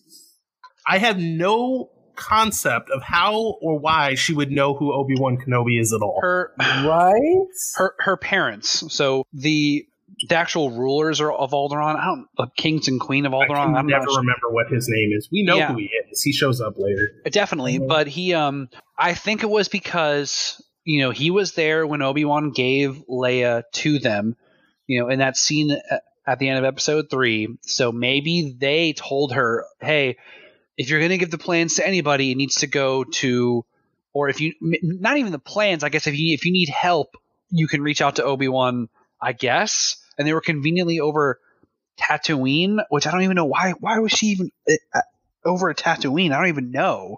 It's all weird, dude. Oh, Bail Organa. That's right. Yeah, there we go. But even beyond that, like, okay, we'll just say that Bail told her who Obi-Wan is for no good reason, because God forbid she gives up that information when the Empire is trying to hunt down and murder every last Jedi in the galaxy. That seems like a really bad idea, but we're just going to roll with that. I mean, she's 19 at the time. Teenagers do. Forget it. She knows who he is. Okay, fine. But doesn't Obi-Wan come off kind of manipulative to you in this? Like, he's just kind of like, look at this sweet-ass lightsaber that I've got from your dad. You know how much you want to know who your dad is? Yeah. He's so that eager. carrot in front of him so bad. He's like this close to bringing out a PowerPoint. Like, okay, real quick, 10-minute presentation of how great the Jedi Order was. He's just trying to get new recruits, man. You can't blame him. It's the first one he's had in 19 years, I guess. His last one. We saw what happened to that. I actually can blame him because he had one job, which was to protect Luke. And his first reaction is like, hey, dude, you want to just jump in the middle of this fucking space conflict and go straight at the biggest bad guy in the whole galaxy? Into the fire. Mm-hmm. Like, if I was Yoda and I heard that this shit happened, I'm like, Obi-Wan, what the fuck, dude? You had one job. One job. Why is Luke here trying to get training? Yeah. And then, like, my whole thing about, like, how he becomes, like, transcends the level of consciousness and becomes more powerful than Darth Vader can understand. And talking to Luke after the whole battle scene. Why didn't he do that and just guide Luke from the get? Why did he have to wait until that point? Yeah, I don't know, dude. It's super weird. But then the other thing that stood out to me is, like, Luke is kind of dismissive of him at first. He's just like, listen, dude, I can't leave. I got to go farm some moisture. Academy, dude. Yeah, I got to go farm some moisture so I can become a stormtrooper or something. Mm-hmm. But I can take you to Mos Eisley. And then later, when we get to Mos Eisley, Obi-Wan describes it as like the most wretched hive of scum and villainy in the entire galaxy. I'm like, why did Luke think this is where he was trying to go?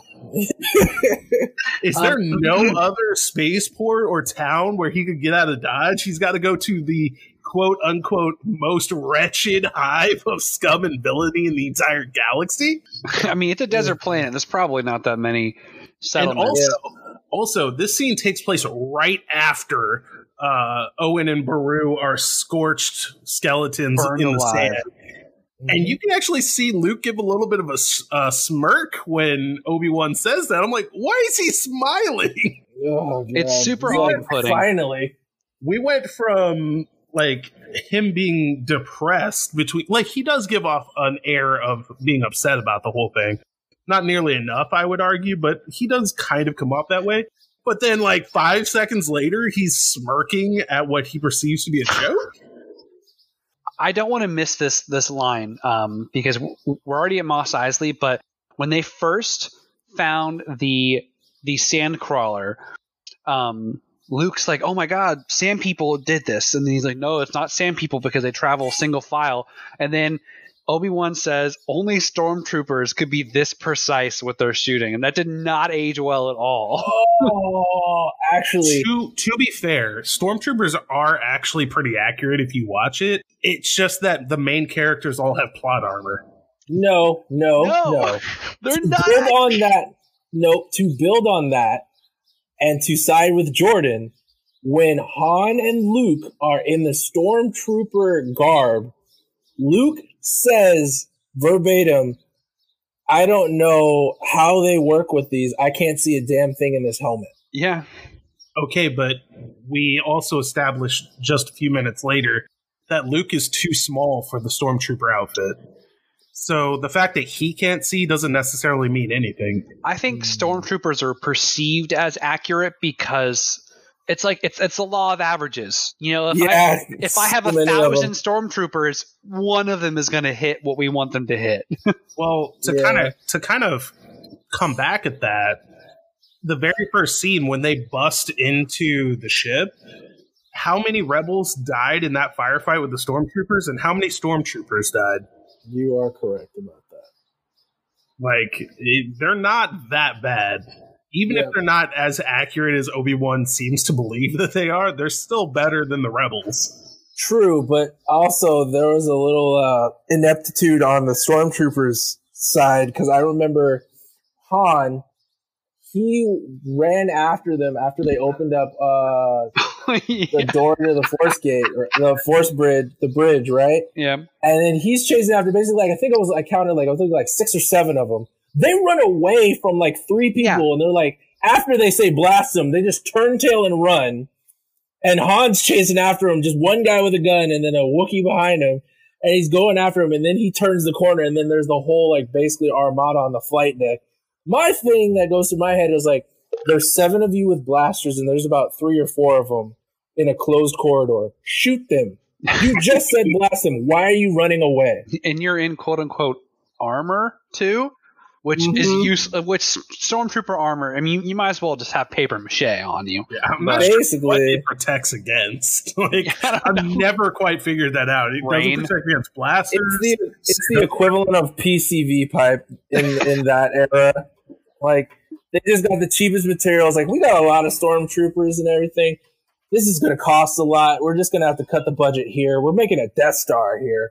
We got to put the money somewhere else. Dude, speaking of stormtrooper ineptitude, when they're rolling up to Mos Eisley and Obi-Wan does the, like, these aren't the droids you're looking for bit, my thought when I was rewatching this was like, really?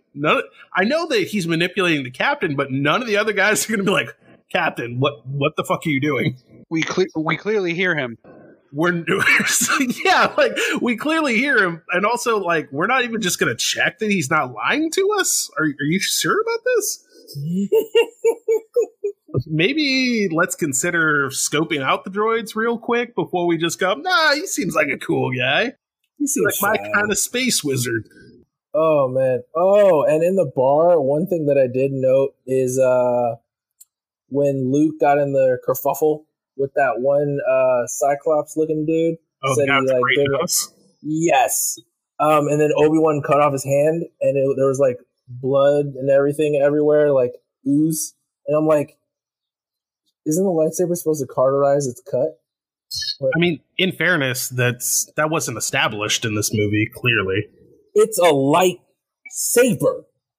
I understand that, but, like, this is space fantasy, dude. They can do whatever they want. I mean, I'm glad they fixed that issue later on, but, like, that's one thing that kind of stuck out with me, like, a little little detail nitpick, I guess, but that's just me being a nerd. You know what stuck out to me was they roll up to Mos Eisley. There's instantaneously a Jawa like scoping out his spear, like, this is a sweet ride you got here. I could just get my Land Rover over here. We can roll this bitch out of here. He just shoos him away. He's like, get away. Like a rodent. It's like, shit, all right, my bad. But if you want to sell it, just hit me up later, all right? I thought it was, so when they first pull in to Mos Eisley, I have never liked the CGI. It's really off-putting. The only CGI that I actually liked that they included was there's a scene where the speeder is going into the city and they pan up and they show the rest of the city.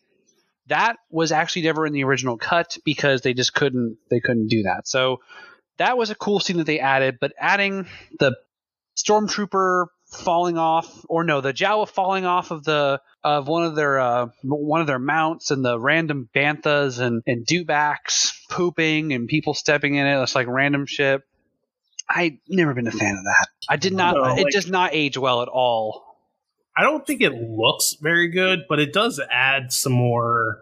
It makes it feel more lively. Like, oh, this is definitely a port city. Yeah, but I don't know. Like, there's such a ridiculous quality difference between the practical, like, banthas that they have that you see the sand people riding, or in the first scene when you see the sand people, versus the clearly CG'd other, like, dewbacks and stuff that's in the background. And I forgot the long-necked other creature, but I don't know.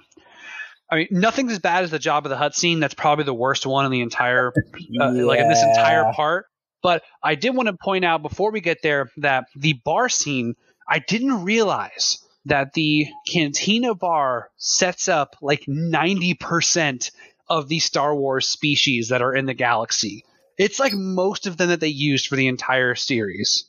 You know what's super interesting to me about that is the cantina at Mos Eisley like shows you all these different characters. Like, you even see this pig human that tries to pick a fight with Luke because I don't know.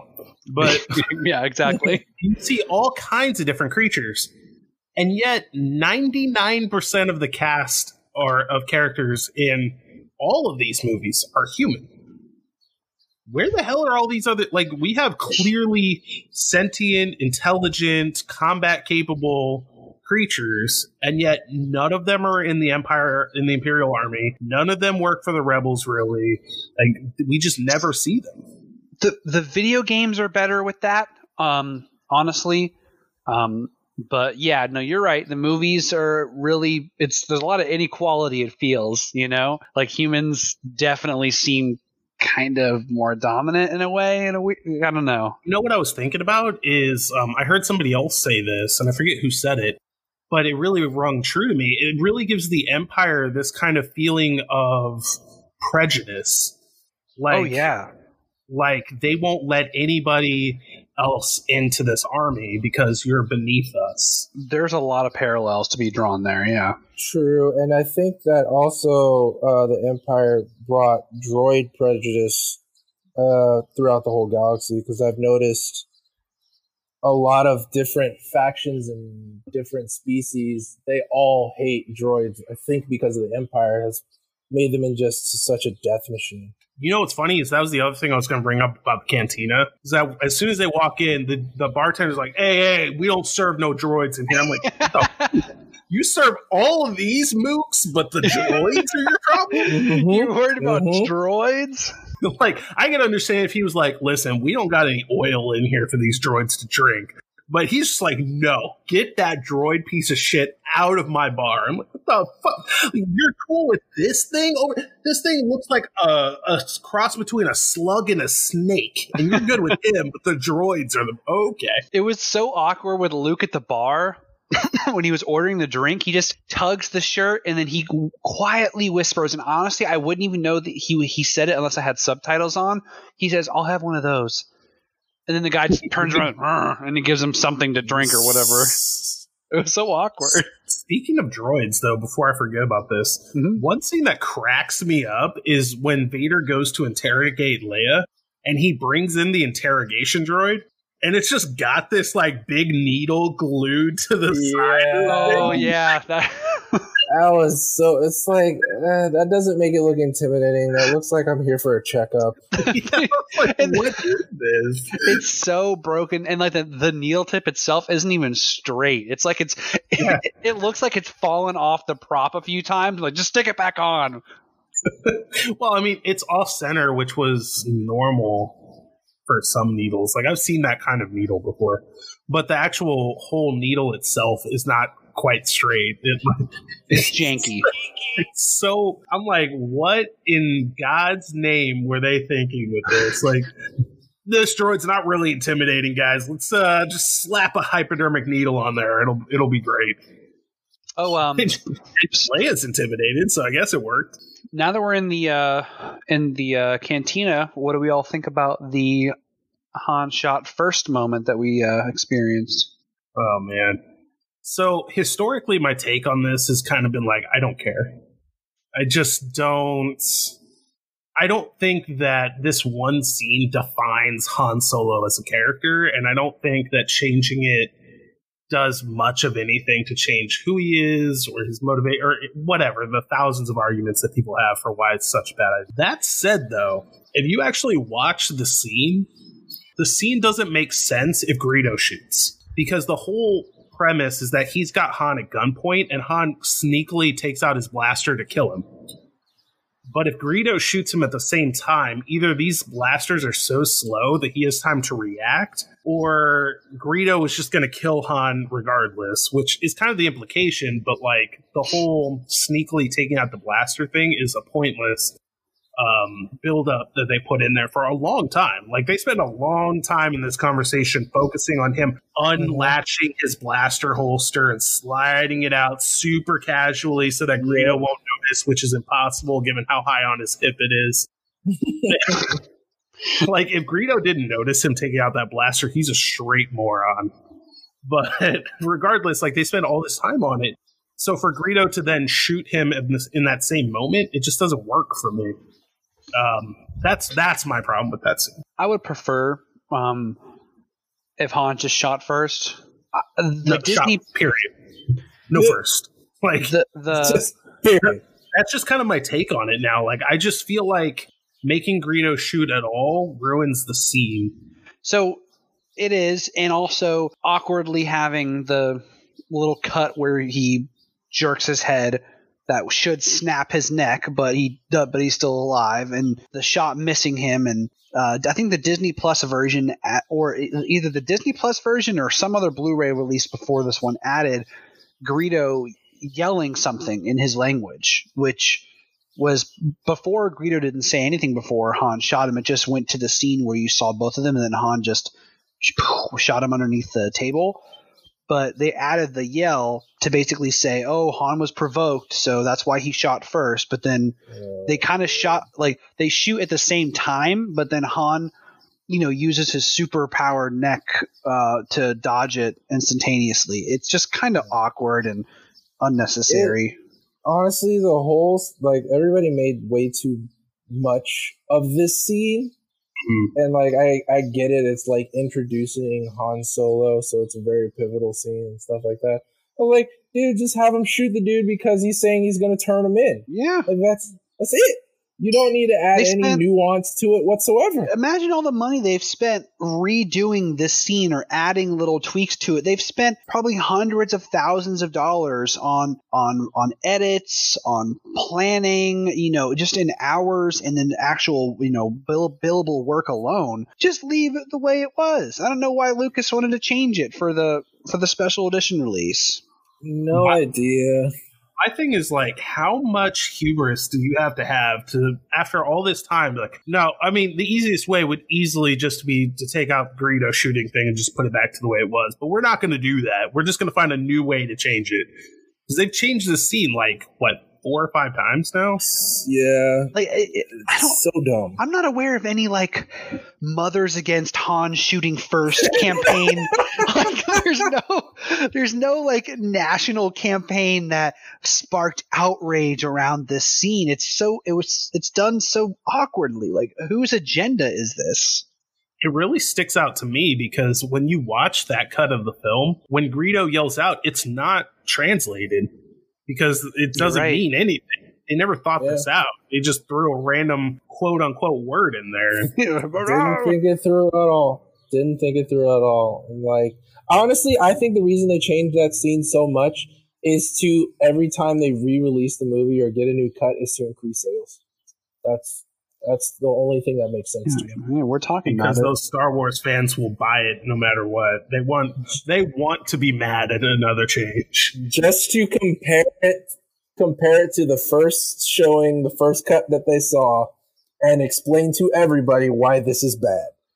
Yeah, in the next release, I heard they're going to add a cantina scene in the Death Star on Episode 4. That is something I wondered about. I was like, how do they feed all those people? How many people are on the Death Star? That's a whole Where is the cafeteria? Dude, that's a whole other story. The cafeteria? Like, was it ethical of Luke to blow the whole thing up and kill arguably hundreds of thousands, if not maybe close to 1 million people? Yes. This is like arguing whether or not it's okay to kill Nazis, dude, because they're literally an analog for the Nazi regime.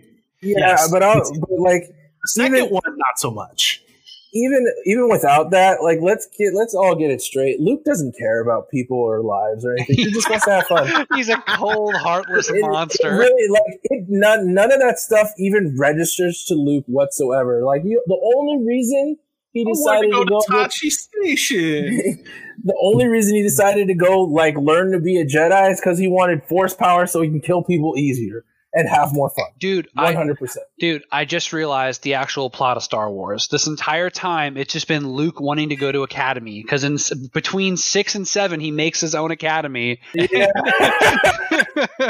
for other Force users. So it was just the story of a young boy wanting to be a part of an Academy one day. Yeah, and then it didn't pan out well for him. One of his recruits, he just totally gives up on it. So one other thing that I want to bring up about the cantina before we move on to this is you see a scene before we meet Han Solo and all that where Obi-Wan is talking to Chewbacca ostensibly about renting their ship so they can get out of there, but he's talking to Chewbacca.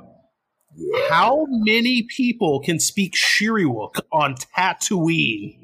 Why does he know that, dude? Like, if in my mind, like if you think about this realistically, it would be immensely difficult for somebody who speaks English to learn how to speak a language like Shiriwook. These people do. These people do.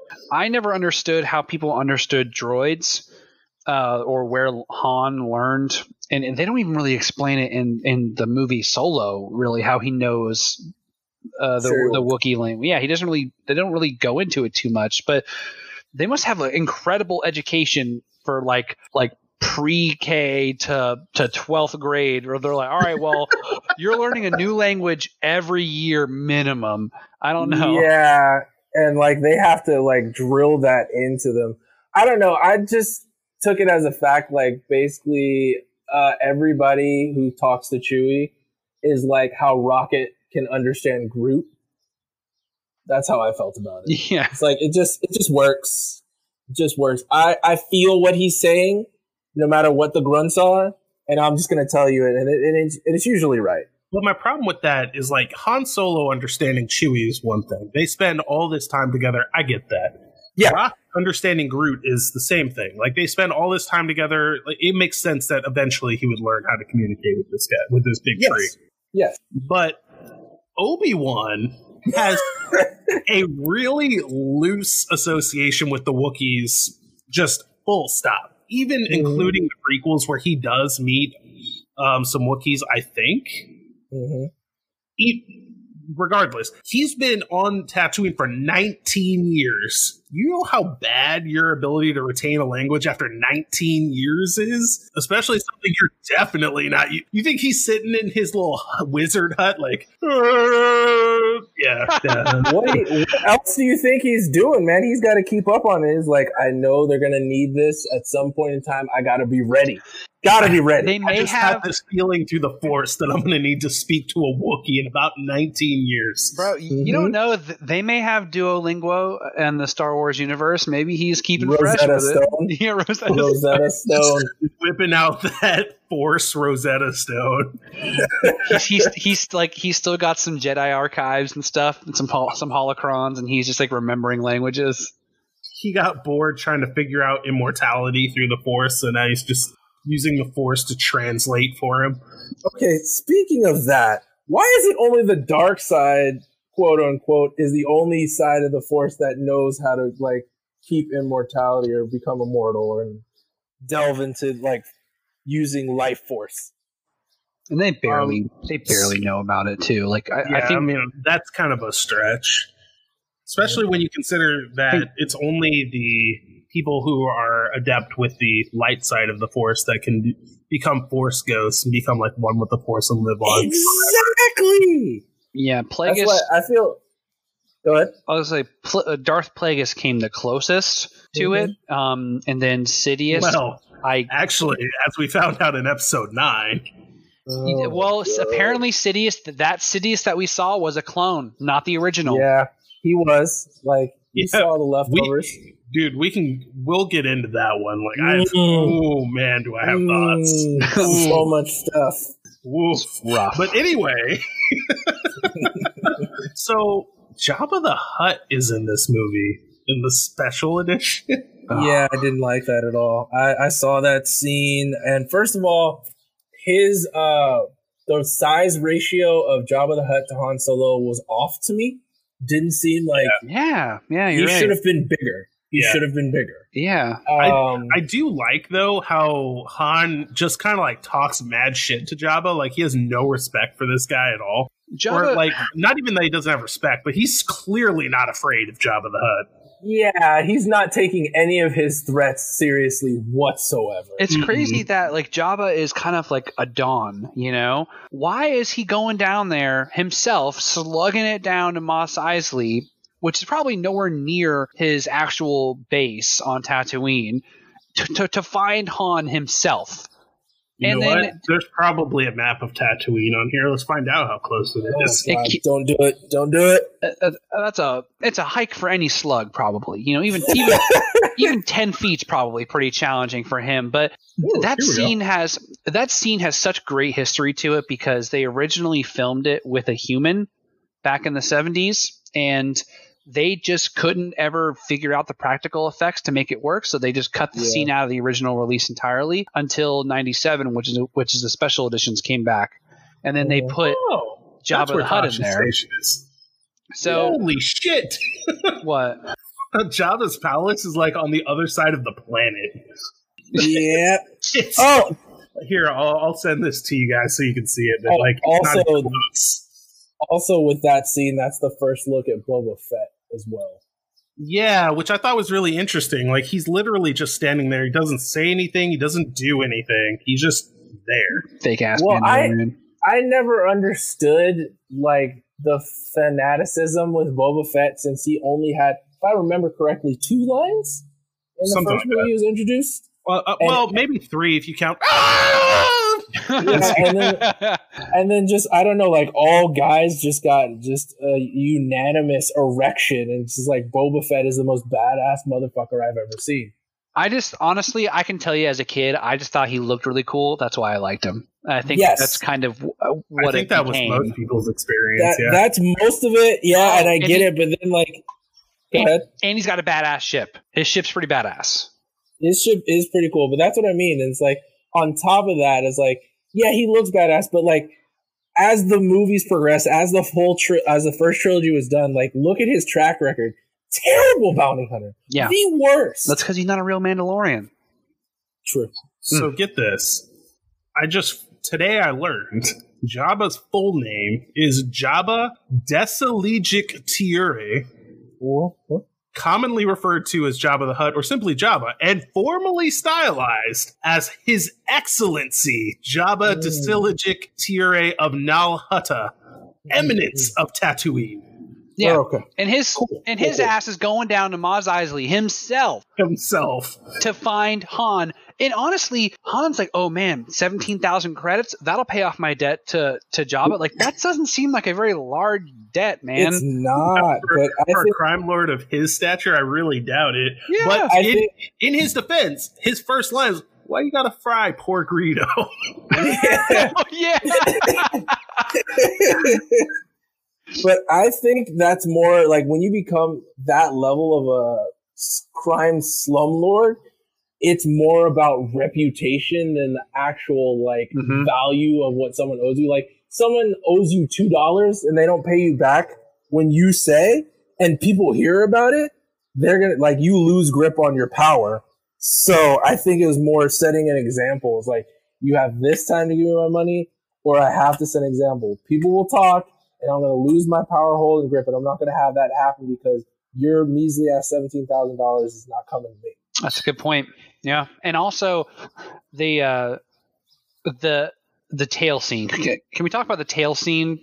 Yeah. About how Han just steps on his tail and Jabba's kind of like, yeah, scamp you. Yeah, and that part, that's so freaking rough because it was originally just some burly human. They didn't think Jabba was going to be a slug, so they had the film. They're like, wait, oh god, he walks behind him. What are we going to do? Like, you just have to put something there. Had to do something to make it work, I guess. He casually walks over him. That's not accurate, though, because if you watch that scene, he steps up over his tail. Like, that was intentional that they did that. Yeah. That was not like he happened to walk around him. Like, they very intentionally made him step on his tail. I think they did that in post. I don't think that was the original. Like, I think they made him look like he was stepping up. Because, like, if you watch the original film of it with the guy, it's very rough footage. It's hard to find. Well, it's not hard to find. You can just YouTube it. But it's like spliced together with different cuts and different like found reels of film. He just walks behind this dude in like some random like animal clothing or whatever. Like, just Jabba looks very unimposing, and that's why at the end of that whole interaction, he's like, "You're a great human being," or something like that before he boards his ship. It's super weird. Yeah, it's a very weird line. Yeah.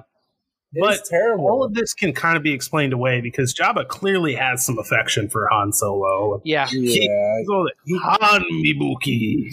He calls him the best, like his best runner. So that's fine. But like for someone who's supposed to be the reason why Han is scared and like that he has all these mercenaries and bounty hunters after him, he should have had a way more imposing introduction. The more I look at this map, the more I realize that this is a map of a planet. So actually, Jabba's palace is pretty close to Mos Eisley. Like, I was thinking about it like them being on. I was thinking of them being on opposite sides of the planet, but if you imagine this as a sphere, then it's actually like right next to it. True. Is there a scale on here? Not really. I don't think I don't think anyone's ever really mapped out what this fantasy. Oh, there's definitely someone out there. You are super wrong about that, dude. Like, no, I looked like, for maps. How are they going to know? How are they? I know, like, this is a good map to give you locations and things that happen and events, but like to actually know, oh, there's actually 100 miles of desert between Luke's moisture farm and where Mos Eisley is. Like, they're never going to know exactly how much. Dude, a Star Wars fan, you really believe that? To that level of esoteric detail. I just gave They'd you have to make it up. Unbelievable story about a space squid, and you really want to ask me if somebody's figured out how far between Jabba's palace and Mos Eisley it is? Let's put it this way: there's a person out there who spent the better part of a year to figure out the exact date that Ice Cube was singing about in Today Was a Good Day. I'm telling you. If they will do that for a rap song, a really good rap song, for Star Wars, anything is possible. And it's probably been done. You're right. I should hold my judgments. I should look that up. I just went a different route with it. I was like, all right, how far is Mos Eisley from Jabba's palace. Roughly 80 kilometers. That's it? Yeah.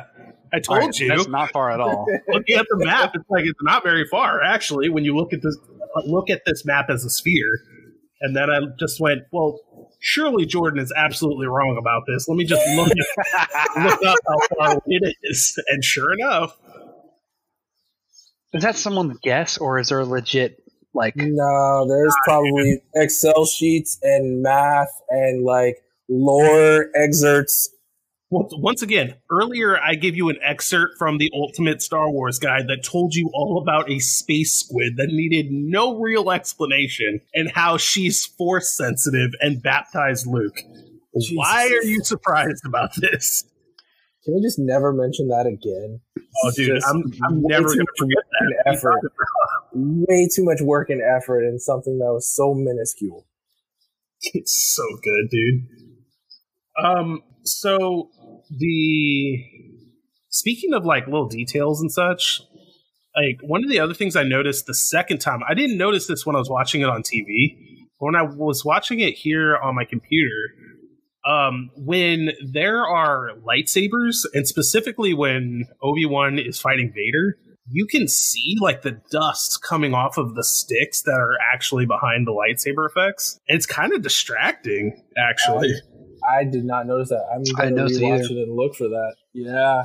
I did notice that, I don't know if it was a jitter or whatever, but it was always a freeze frame, when the lightsaber would actually turn on. Especially for Obi-Wan's, because I don't know if it's because they changed the color palette or whatever, but the lightsabers seem more white than blue. Yeah, I can see that. I know what you mean. So, yeah, I don't know. That just was really off-putting and totally caught me off balance when I saw that. Oh, also when they suck the Falcon into the Death Star, there's a throwaway line where he's it seems they've jettisoned the escape pod. When in God's name did they have time to secretly jettison the escape pods? No, they're talking about the original design of that ship, how it's supposed to have the escape pod between the two front parts of the Millennium Falcon. Those ships that's where the escape pod goes. And they jettisoned it during Solo, I think, is when they did it. When they're trying to escape the random black hole and near Kessel. I can't remember exactly when they do it, but that is actually kind of explained in a weird way. Okay, but taking Solo off the table for a second and just examining this movie for what it is, you wouldn't know that. Maybe. Yeah. So my only justification is that George Lucas already knew that space on the ship was supposed to be an escape pod, and he had some backstory in his head when he wrote that line. You've got to be out of your mind, dude. I don't know. I don't know, man. They do foreshadow a lot of small things that do come to fruition. Maybe I don't know. Maybe he just was really into that, and he just, he had a whole backstory for the Millennium Falcon. Obviously, it's an icon. It's used in every freaking Star Wars movie, pretty much. So it's a mainstay. I think George really loves that ship's design. So it wouldn't blow me away if he had a nice little backstory and knew about the escape pod. Okay, so let's roll with that for a second. Riddle me this: why do they say escape pods plural? There's only one. I'm giving him the benefit of the doubt. I'm not. I'm not saying it's perfect. That's the only way you can go with that one. Yeah, I'm not saying it's perfect. I'm giving him the benefit of the doubt that maybe he had that precognition to put that line in there, knowing the backstory of the ship. I might be crazy about this, but am I the only one who feels like the portion of the movie between, I don't know, roughly when they leave the cantina to when Vader and Obi-Wan meet is kind of slow? I thought the pacing of the movie overall is actually really good. I agree. I was never bored, but it feels like the movie is giving you a lot way up front and a lot in the back, and the middle just kind of meanders a little bit. Yeah, some of it seems a little disjointed.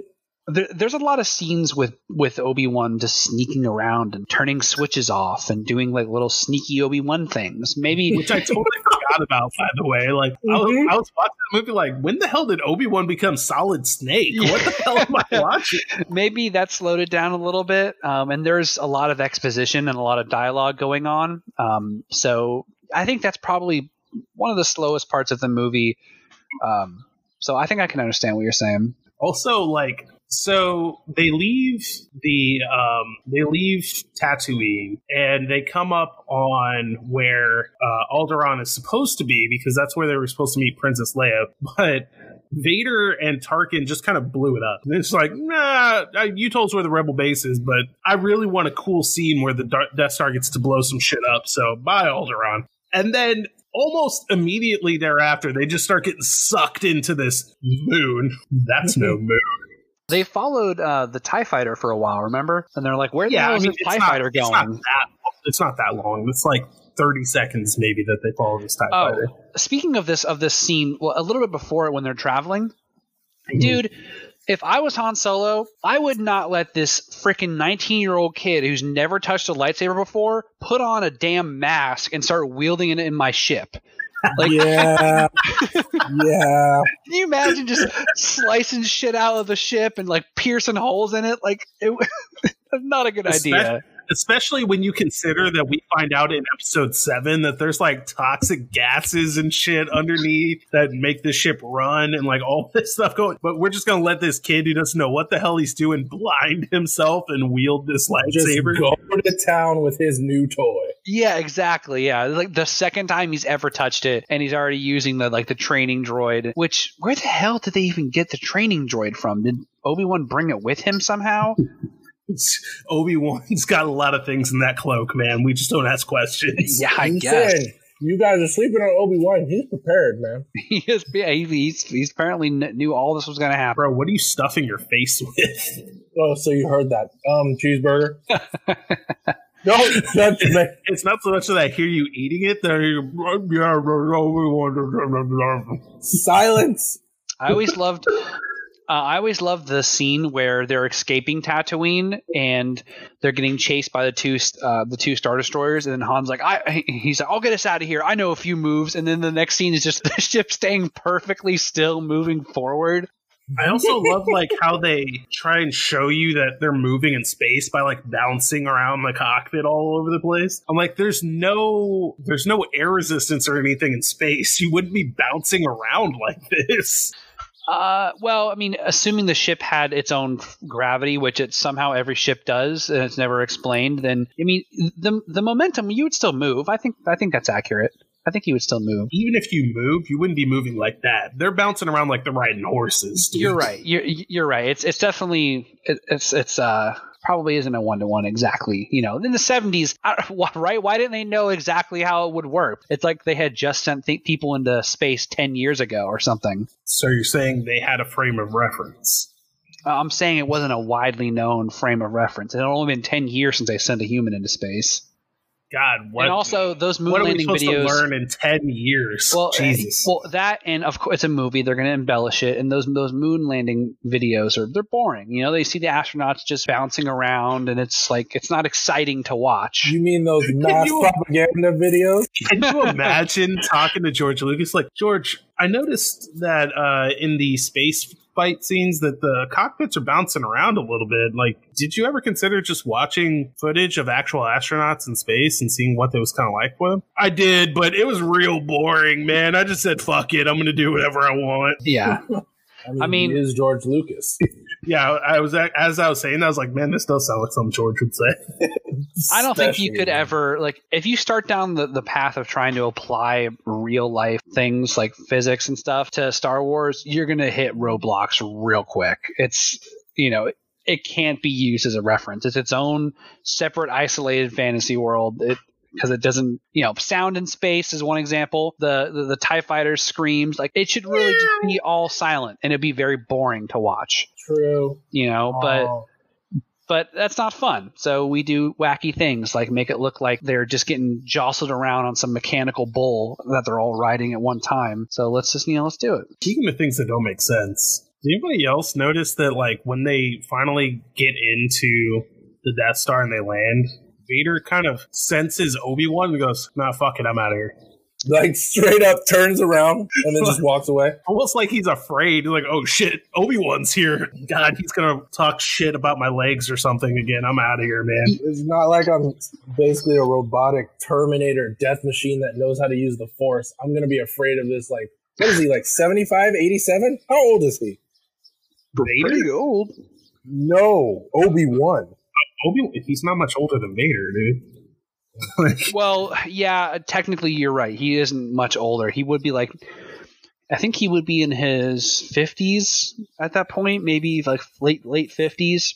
You're gonna guess late 50s? Because I'm gonna tell you in just a second. Please do it. Born 57 BBY, so he would be 57 years old. Hey! All right. Close. Yeah, right on the money, actually. Yeah. Mm-hmm. So, yeah, that whole exchange is kind of weird. It's like Vader, he has his own agenda separate from the Empire. So I think he kind of just lets these things happen. You can say the ebb and flow of the Force and the influence that it has and yada, yada, yada. But it's kind of weird that he would walk out to the ship. He'd be like, oh, I sense Obi-Wan. It's been it's been 20 years since I've sensed this. Nah, I'm going crazy. I'm going crazy. Hell with this. Yeah, it just walks away. Like, I would tear that ship apart myself. Go home, Force. You're drunk. Obi-Wan's not here. Yeah, it's like, he's like, whoa, deja vu. You guys ever had that? Wow. Woo! I need to go sit down. And yet, what does he actually do? He goes to some random corridor and just stands there menacingly. Just waiting for him. He was actually getting out of the bathroom. It was like, nah, that's just the burrito I ate earlier. I gotta go to the bathroom. Oh, this? I always keep my lightsaber out. That's nothing.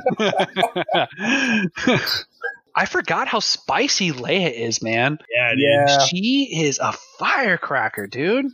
She got no chill. She's up everyone's ass. Exactly. She really is. She's immediately talking shit to Luke, to Chewie, to Han. She spares nobody. Yeah, get this carpet out of my way. Yeah, the fact that she straight up talked shits about Chewie, and I was just like, I would be scared to say anything malicious to that creature. What's funny though is like Chewie gets out of her way. Like even Chewie's like, ooh, I don't know about this. This little 19-year-old is gonna whip my ass if I don't get out of her way. Watch out. Oh, and meanwhile, Chewie 5 minutes before that, busts into this control room and kills a stormtrooper with one swing. Mm-hmm. Just takes his head off. That part where they break into the prisoner cell for the first time and they're dressed as stormtroopers. They bring Chewie in and they have their lazy responses to why they're doing it. And it's it's kind of comical and kind of works. They then, like, if you rewatch that scene, they cut every other second or two to them blowing up a different camera. There's like 50 cameras in that room. Yeah. And there are cameras nowhere else on the Death Star. No one's watching anything else, but in this one room, they have to highlight the 50 cameras they blow up. I thought that scene was a little extensive, yeah. It's like if they had to kill that many cameras, they might as well not shoot any of them. Because by the time they take all of them out, surely somebody will have seen it. Someone's sitting there and says, hey, you see these guys shooting these cameras, and they're just like switching between each one as they get blown up. Like, look at these idiots. Like 50 of them. Also, why are they're really serious about who they put in prison. Like, oh shit, hold on. We can't put Fred in prison. Take him out.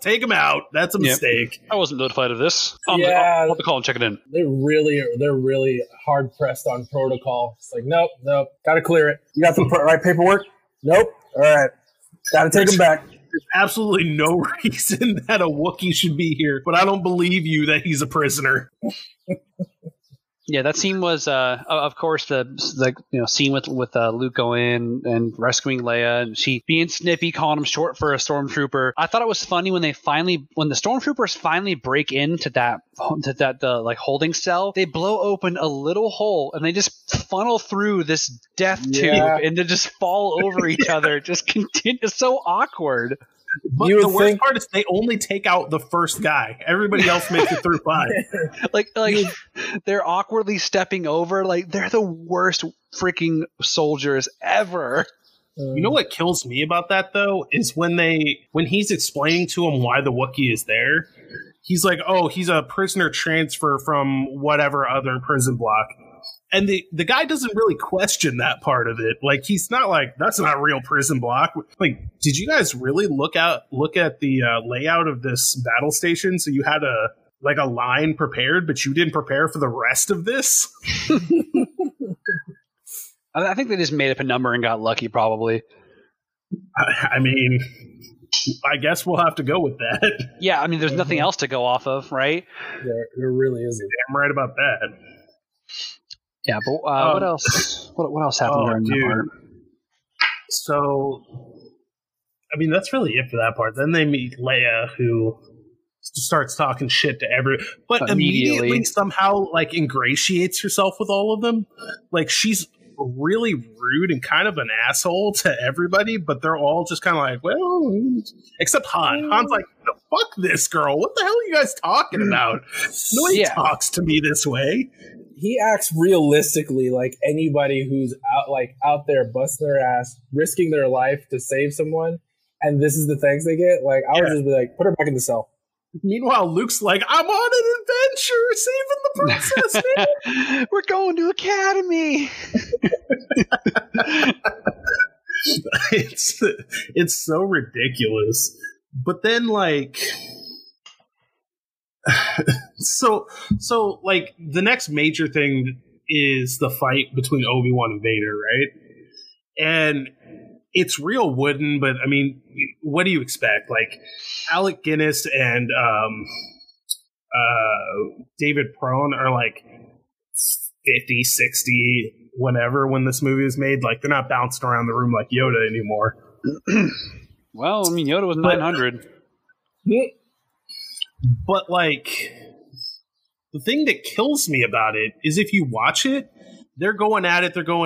They're fighting each other, right? Then Obi-Wan, out of the corner of his eye, sees that Luke can see them, and then he goes, oh, okay, now you can kill me. And just, like, lifts up his lightsaber to get cut down. Like, he specifically waited until Luke could see it happen. Yeah. I think that was important, though. I think that, like, I always thought that was a very smart thing, you know, because he's being the martyr. You know, he wants to make sure that it's undeniable he saw Vader kill him, and you know, that would set him down the right path, hopefully, by experiencing that. So here's my problem. If we take into the context of all of Star Wars, why did Vader turn to the dark side? Because of loss. So Obi-Wan's response to... Because he hated sand. This is...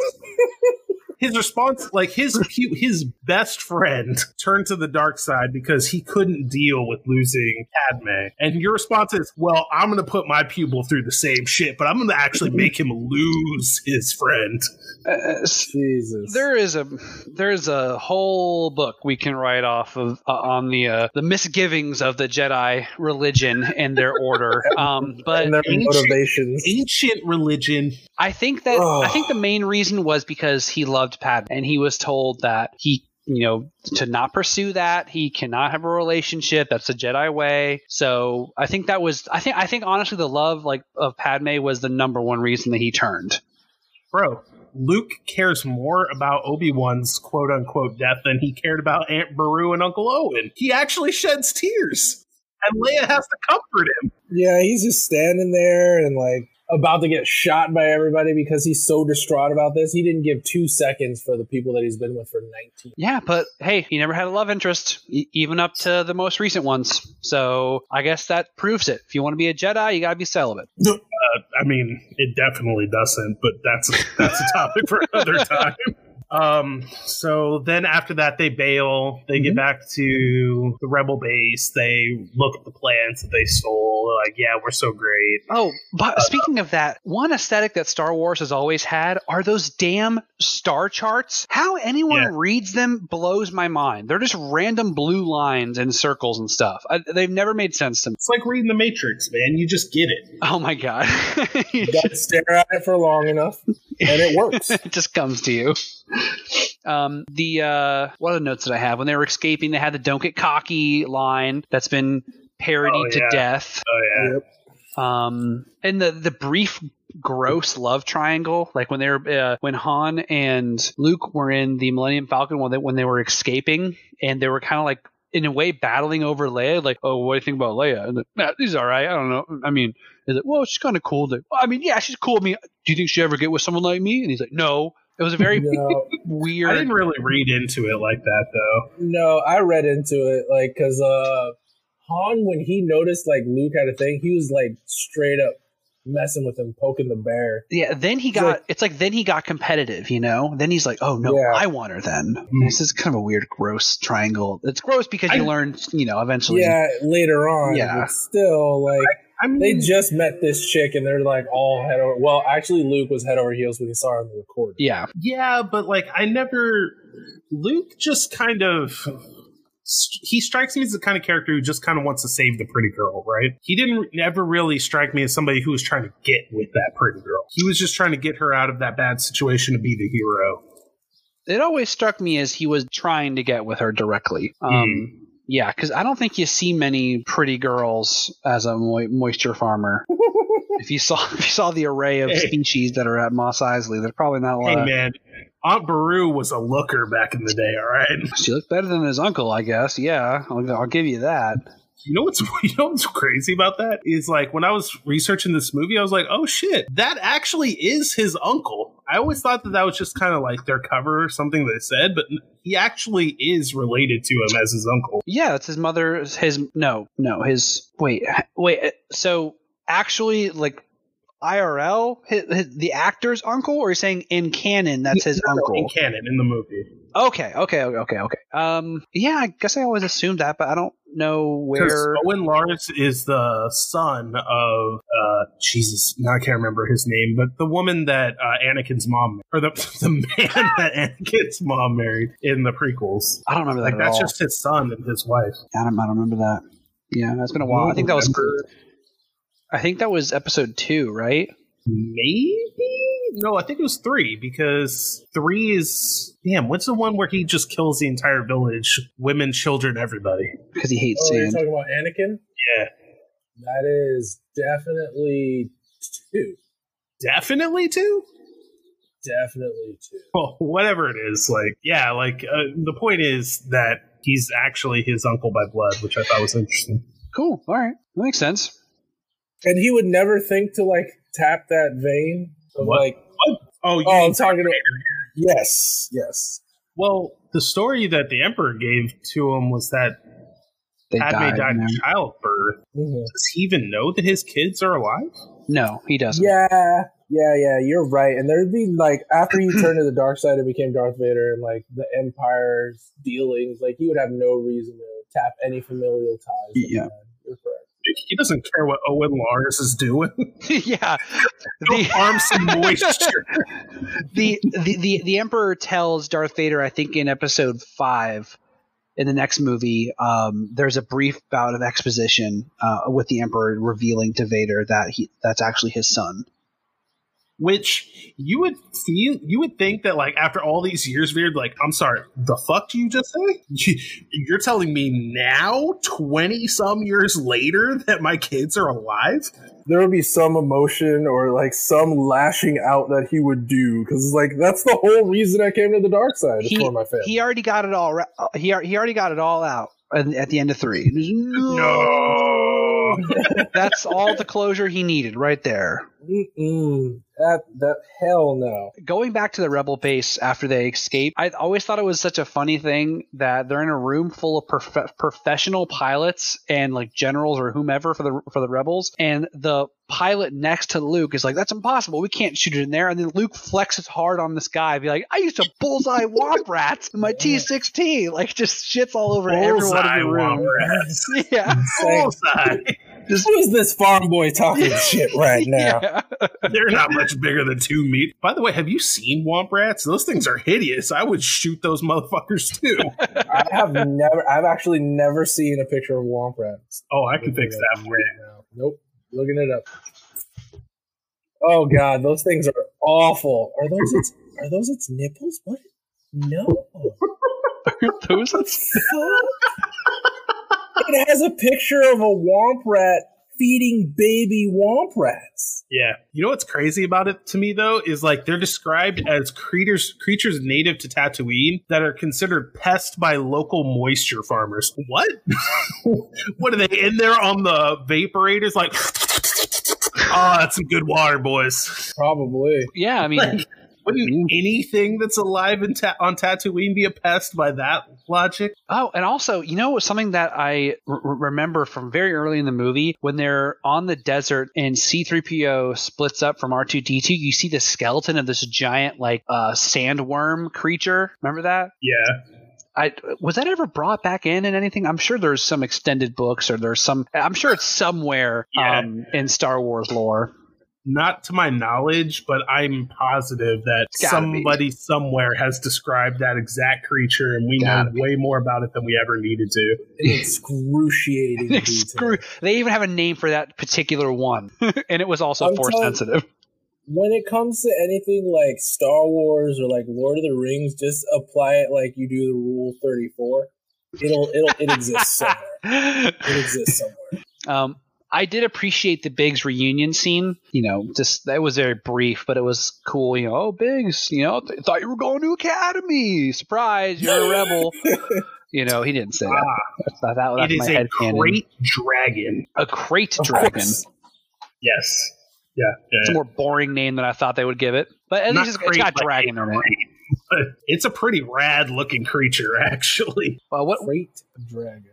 What else happens when they're Krayt? What else happens at the Rebel base when they go back? Not a whole lot, dude. Like that's another one of those slow points where really it's just them talking about the Death Star and how they're going to blow it up and all this. But the one thing that really stuck out to me, and it happens twice while they're on the Rebel base, is when they wrap up that meeting where they're talking about the Death Star and what their plan is going to be, and Luke flexes that he bullseyes Womp Rats. He closes out his little presentation by saying, "May the Force be with you." Yeah. Excuse me?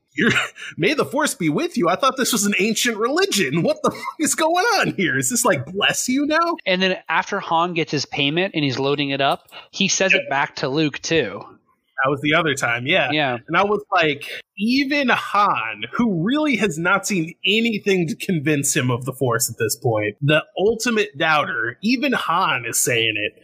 Like, how much of an ancient religion is this actually? Is this just more imperial propaganda calling this ancient religion? It's mostly imperial propaganda. That's what I'd have to, go by at that point. That's the only thing that I can think of. Like, that's the only way it makes sense at this point. But that stuck out to me like a sore thumb. I was like, what the fuck do you mean, may the Force be with you? They're just throwing it out there now. Does that mean the rebellion actually do believe in Jedis and Force powers and wizardry? Yes, I think that's always established that they do believe in all of that. And I think that was like their guiding force was that the Jedis were always right, and which that ain't true. They should embrace. Oh, terrible. Well, I know, but that they should embrace, Force users and the light side of the Force. Like, they're just more aware of it. Their teachings and the ways of handling conflict.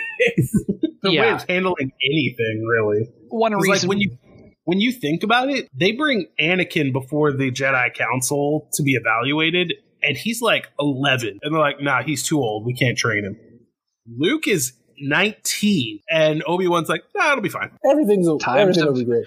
The last time I did this shit, I created the worst Sith Lord that we've seen in a generation, but it'll be fine. By that logic, he's got 8 years on that guy. Yeah, but the younglings, not the younglings. There are no younglings anymore.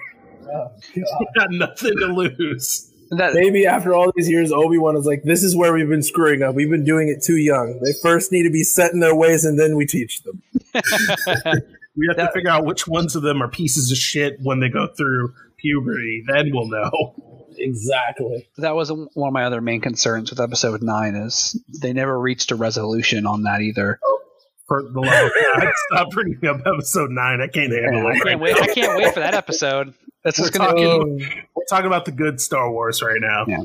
So I'm going to be in a white room to where I can just break stuff while we talk about it. We should record the podcast in one of those smash rooms. Yep. Baseball bats and just smash everything around us.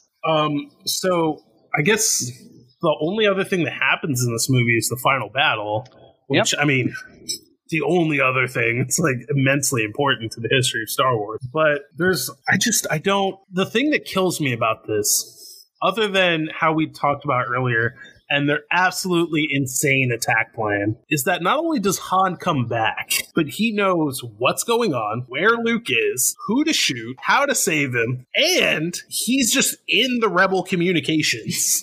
the Millennium Falcon's just tapped into that bitch. Patched in and everything. Ready and waiting. Yeah, that's kind of a MacGuffin.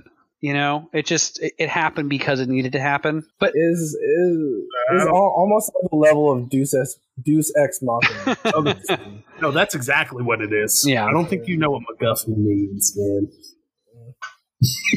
I'm calling you out, Jordan. That's fine. You understood what I meant. It's just a plot device.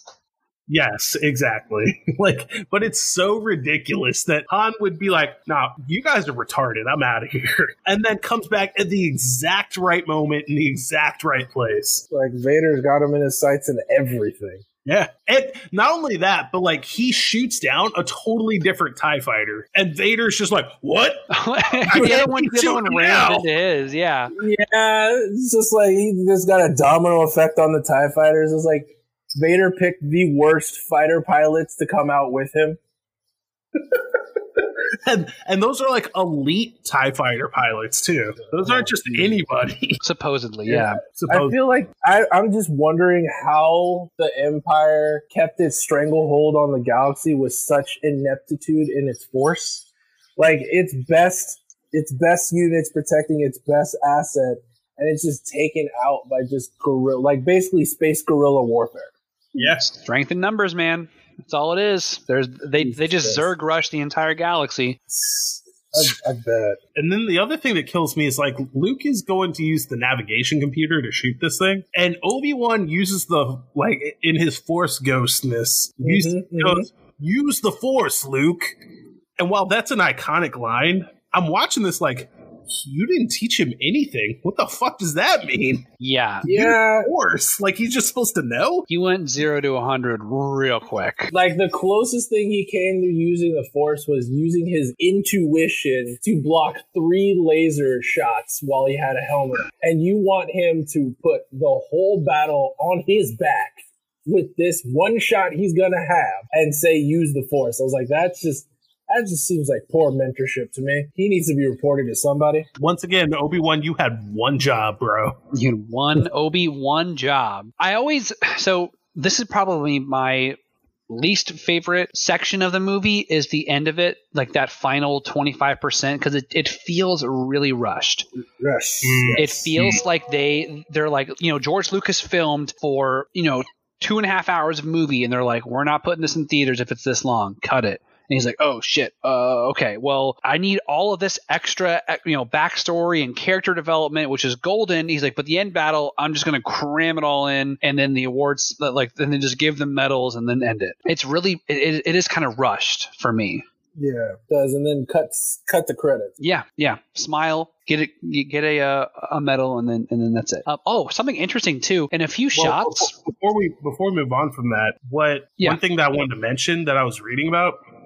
Apparently, Star Wars took a lot of heat from the Screen Actors Guild or whoever, if it was at that time, if it wasn't SAG, for not having opening credits. Really? Yeah, so if you look at any older movie, you'll notice that they put a ton of credits at the beginning of the movie. But George Lucas no, that'll ruin the entire atmosphere of my movie. I'm not doing that.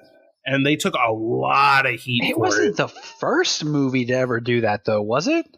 I don't By the think 70s? So. It couldn't have been. I don't think so, but it was still commonplace at that time. Okay.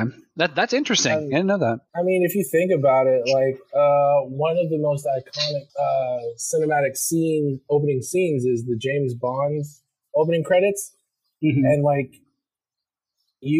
now that I think about it, him saying that, it's like, it's the best way to have opening credits and also immerse the audience into the movie before it even starts. You have to do it in an artistic way, yeah. Yeah. And some movies still do it today, but not many. At most you get like top billing type of stuff. Some can do it in a very tasteful way, and it's awesome. Oh yeah, dude, definitely.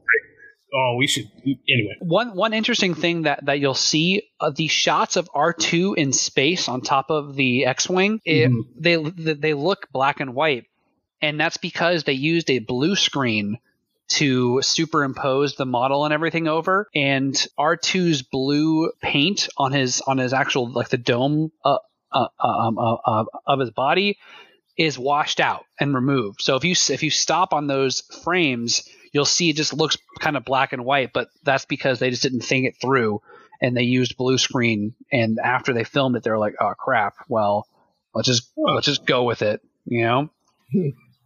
I thought it was kind of cool. Yeah, I thought it was kind of cool. I saw it in another video. I'm not claiming that I found it myself. I saw it obviously in another video which explained it to me. I've just always remembered that, so I always look for it when I rewatch those films. You know what I just thought of that stuck out to me too is like Luke gives Han a lot of shit for not wanting to fight against the Death Star. Like, he really disparages Han Solo for being like, nah, your plan is stupid. I'm out of here and I'm not about to die. Even though Han is probably the most sane person in that meeting. Yeah, for sure. Like, we're talking about a rebel group, which, like I said at the top, seems like more of an army than it actually is in this movie. But regardless, they're going up against a battle station that's so large that they thought it was a moon. And yet Han Solo is an asshole for not wanting to have any part of that. Yeah, you know what? Even going further back, like, let's just talk about how the fact Luke seems to like create very strong emotional attachments to people he just meets, and just totally disregards the people that like raised him his whole life. Yeah, it's really, Luke's emotional state is questionable at best. I do like though that how after they blow up the Death Star and they're like back on the planet and they're celebrating or whatever. Luke's like, I knew you'd come back, Han. Did you? Did you though? He did not. You definitely didn't, you lying piece of shit. It's like I feel like Han Solo's redemption arc within one film was a little bit too fast for my liking, because he was introduced as basically like this. Basically, a selfish guy, selfish smuggler who only cared about himself and the money that he was making and saving his own ass, and then just out of nowhere is like, yeah, I'm gonna risk my life on this crazy mission to help these guys. Bro, not only that, but he gets a commendation medal at the end for showing up for 5 seconds and taking out one ship. Nobody else except him and Luke. No one else got medals. Yeah, you're right. I think it's more the fact that everyone else died, and then it's just like, oh, these are the only people we can give medals to. So Chewie didn't get a medal. Chewie got nothing. Chewie got jack shit. Damn human supremacists. Just as long as Han. Harry Wookiee. They don't like those. They don't like their type. Oh, dude, even the rebellion is prejudice against Wookiees. I thought it was funny when that first scene when they walk through the doors to go to the awards ceremony. The guard on the right-hand side, I don't know why this stuck out to me when I watched it last, but his helmet's crooked and just looks like a doofus standing there. It's the funniest thing. It just looks instead so of left shark, we got right guard.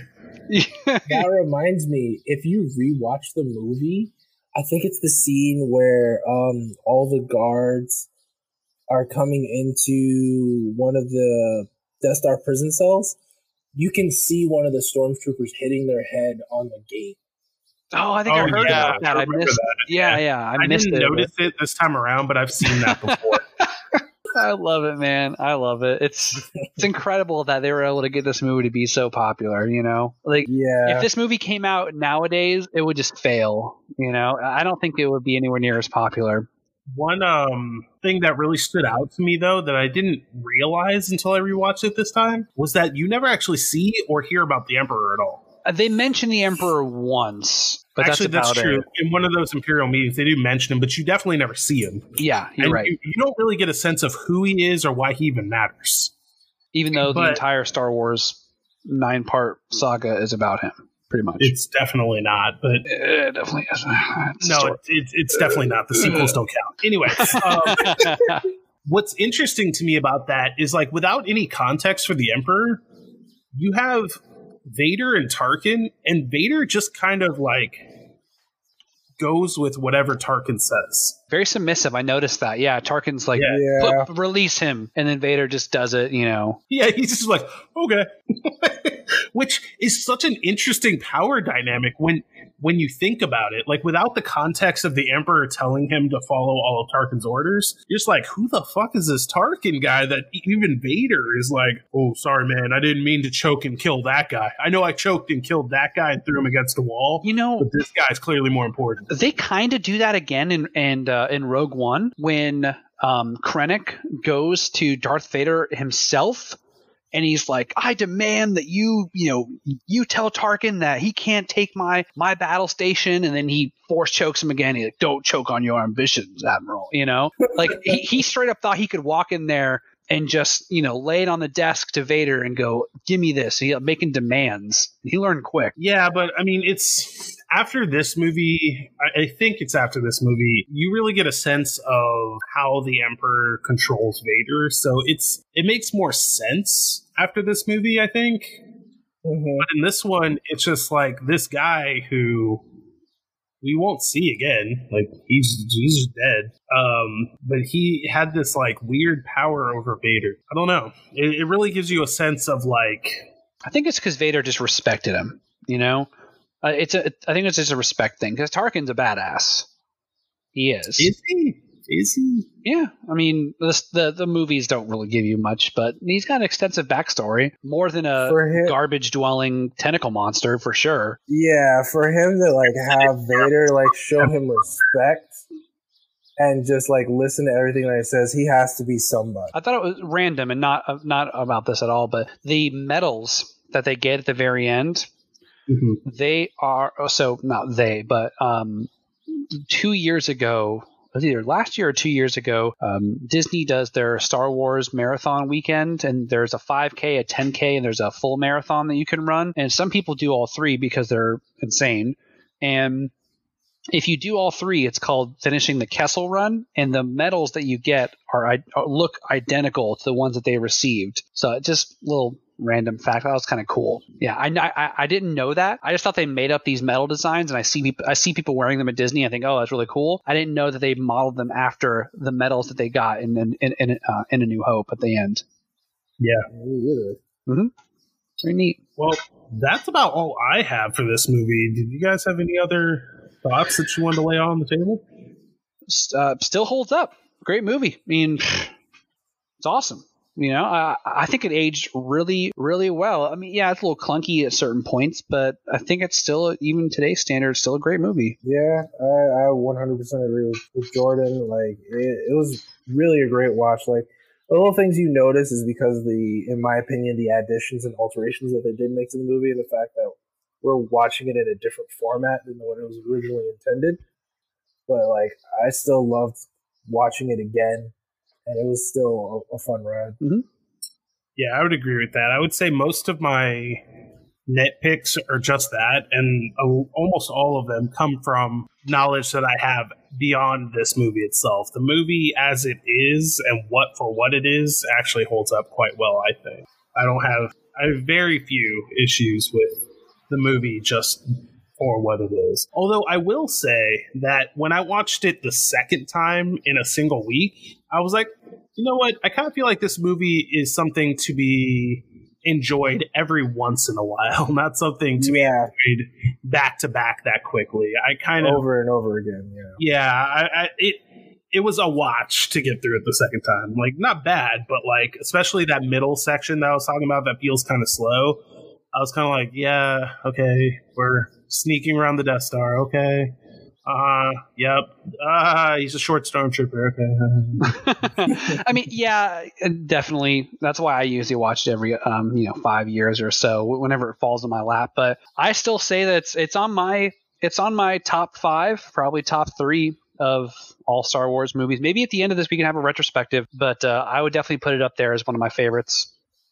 Yeah, I mean, I'll say, like, at this point, it's still my favorite Star Wars movie. Of all 11 main Star Wars movies, like this one's still at the top. I don't think I'll be able to say that. I don't have that opinion now. Maybe after rewatching all of them, I'll change my mind. But right now, it's not my favorite. I don't think most people agree with me, actually, at this point, at least. But I don't know. I've just kind of always felt that way, and I think it holds up the best on its own as a movie. But we'll see. I mean, that's another reason that going through these, I think, will be a lot of fun. I'll be able to see if my opinion on that changes, and if seeing them all together gives me any context that kind of changes how I feel. Let's check them out. All right. Well, until next week, this has been the One About Podcast. As always, you can find me on Twitter, Instagram, YouTube, and Twitch as Endless Cola. Jordan's a hermit who doesn't want to be found anywhere, so you can see him again next week. And Sean, do you want anybody to find you anywhere? Hell no. You don't need to find me on anything. Perfect. So with that, we'll catch you all next time. See ya. Bye.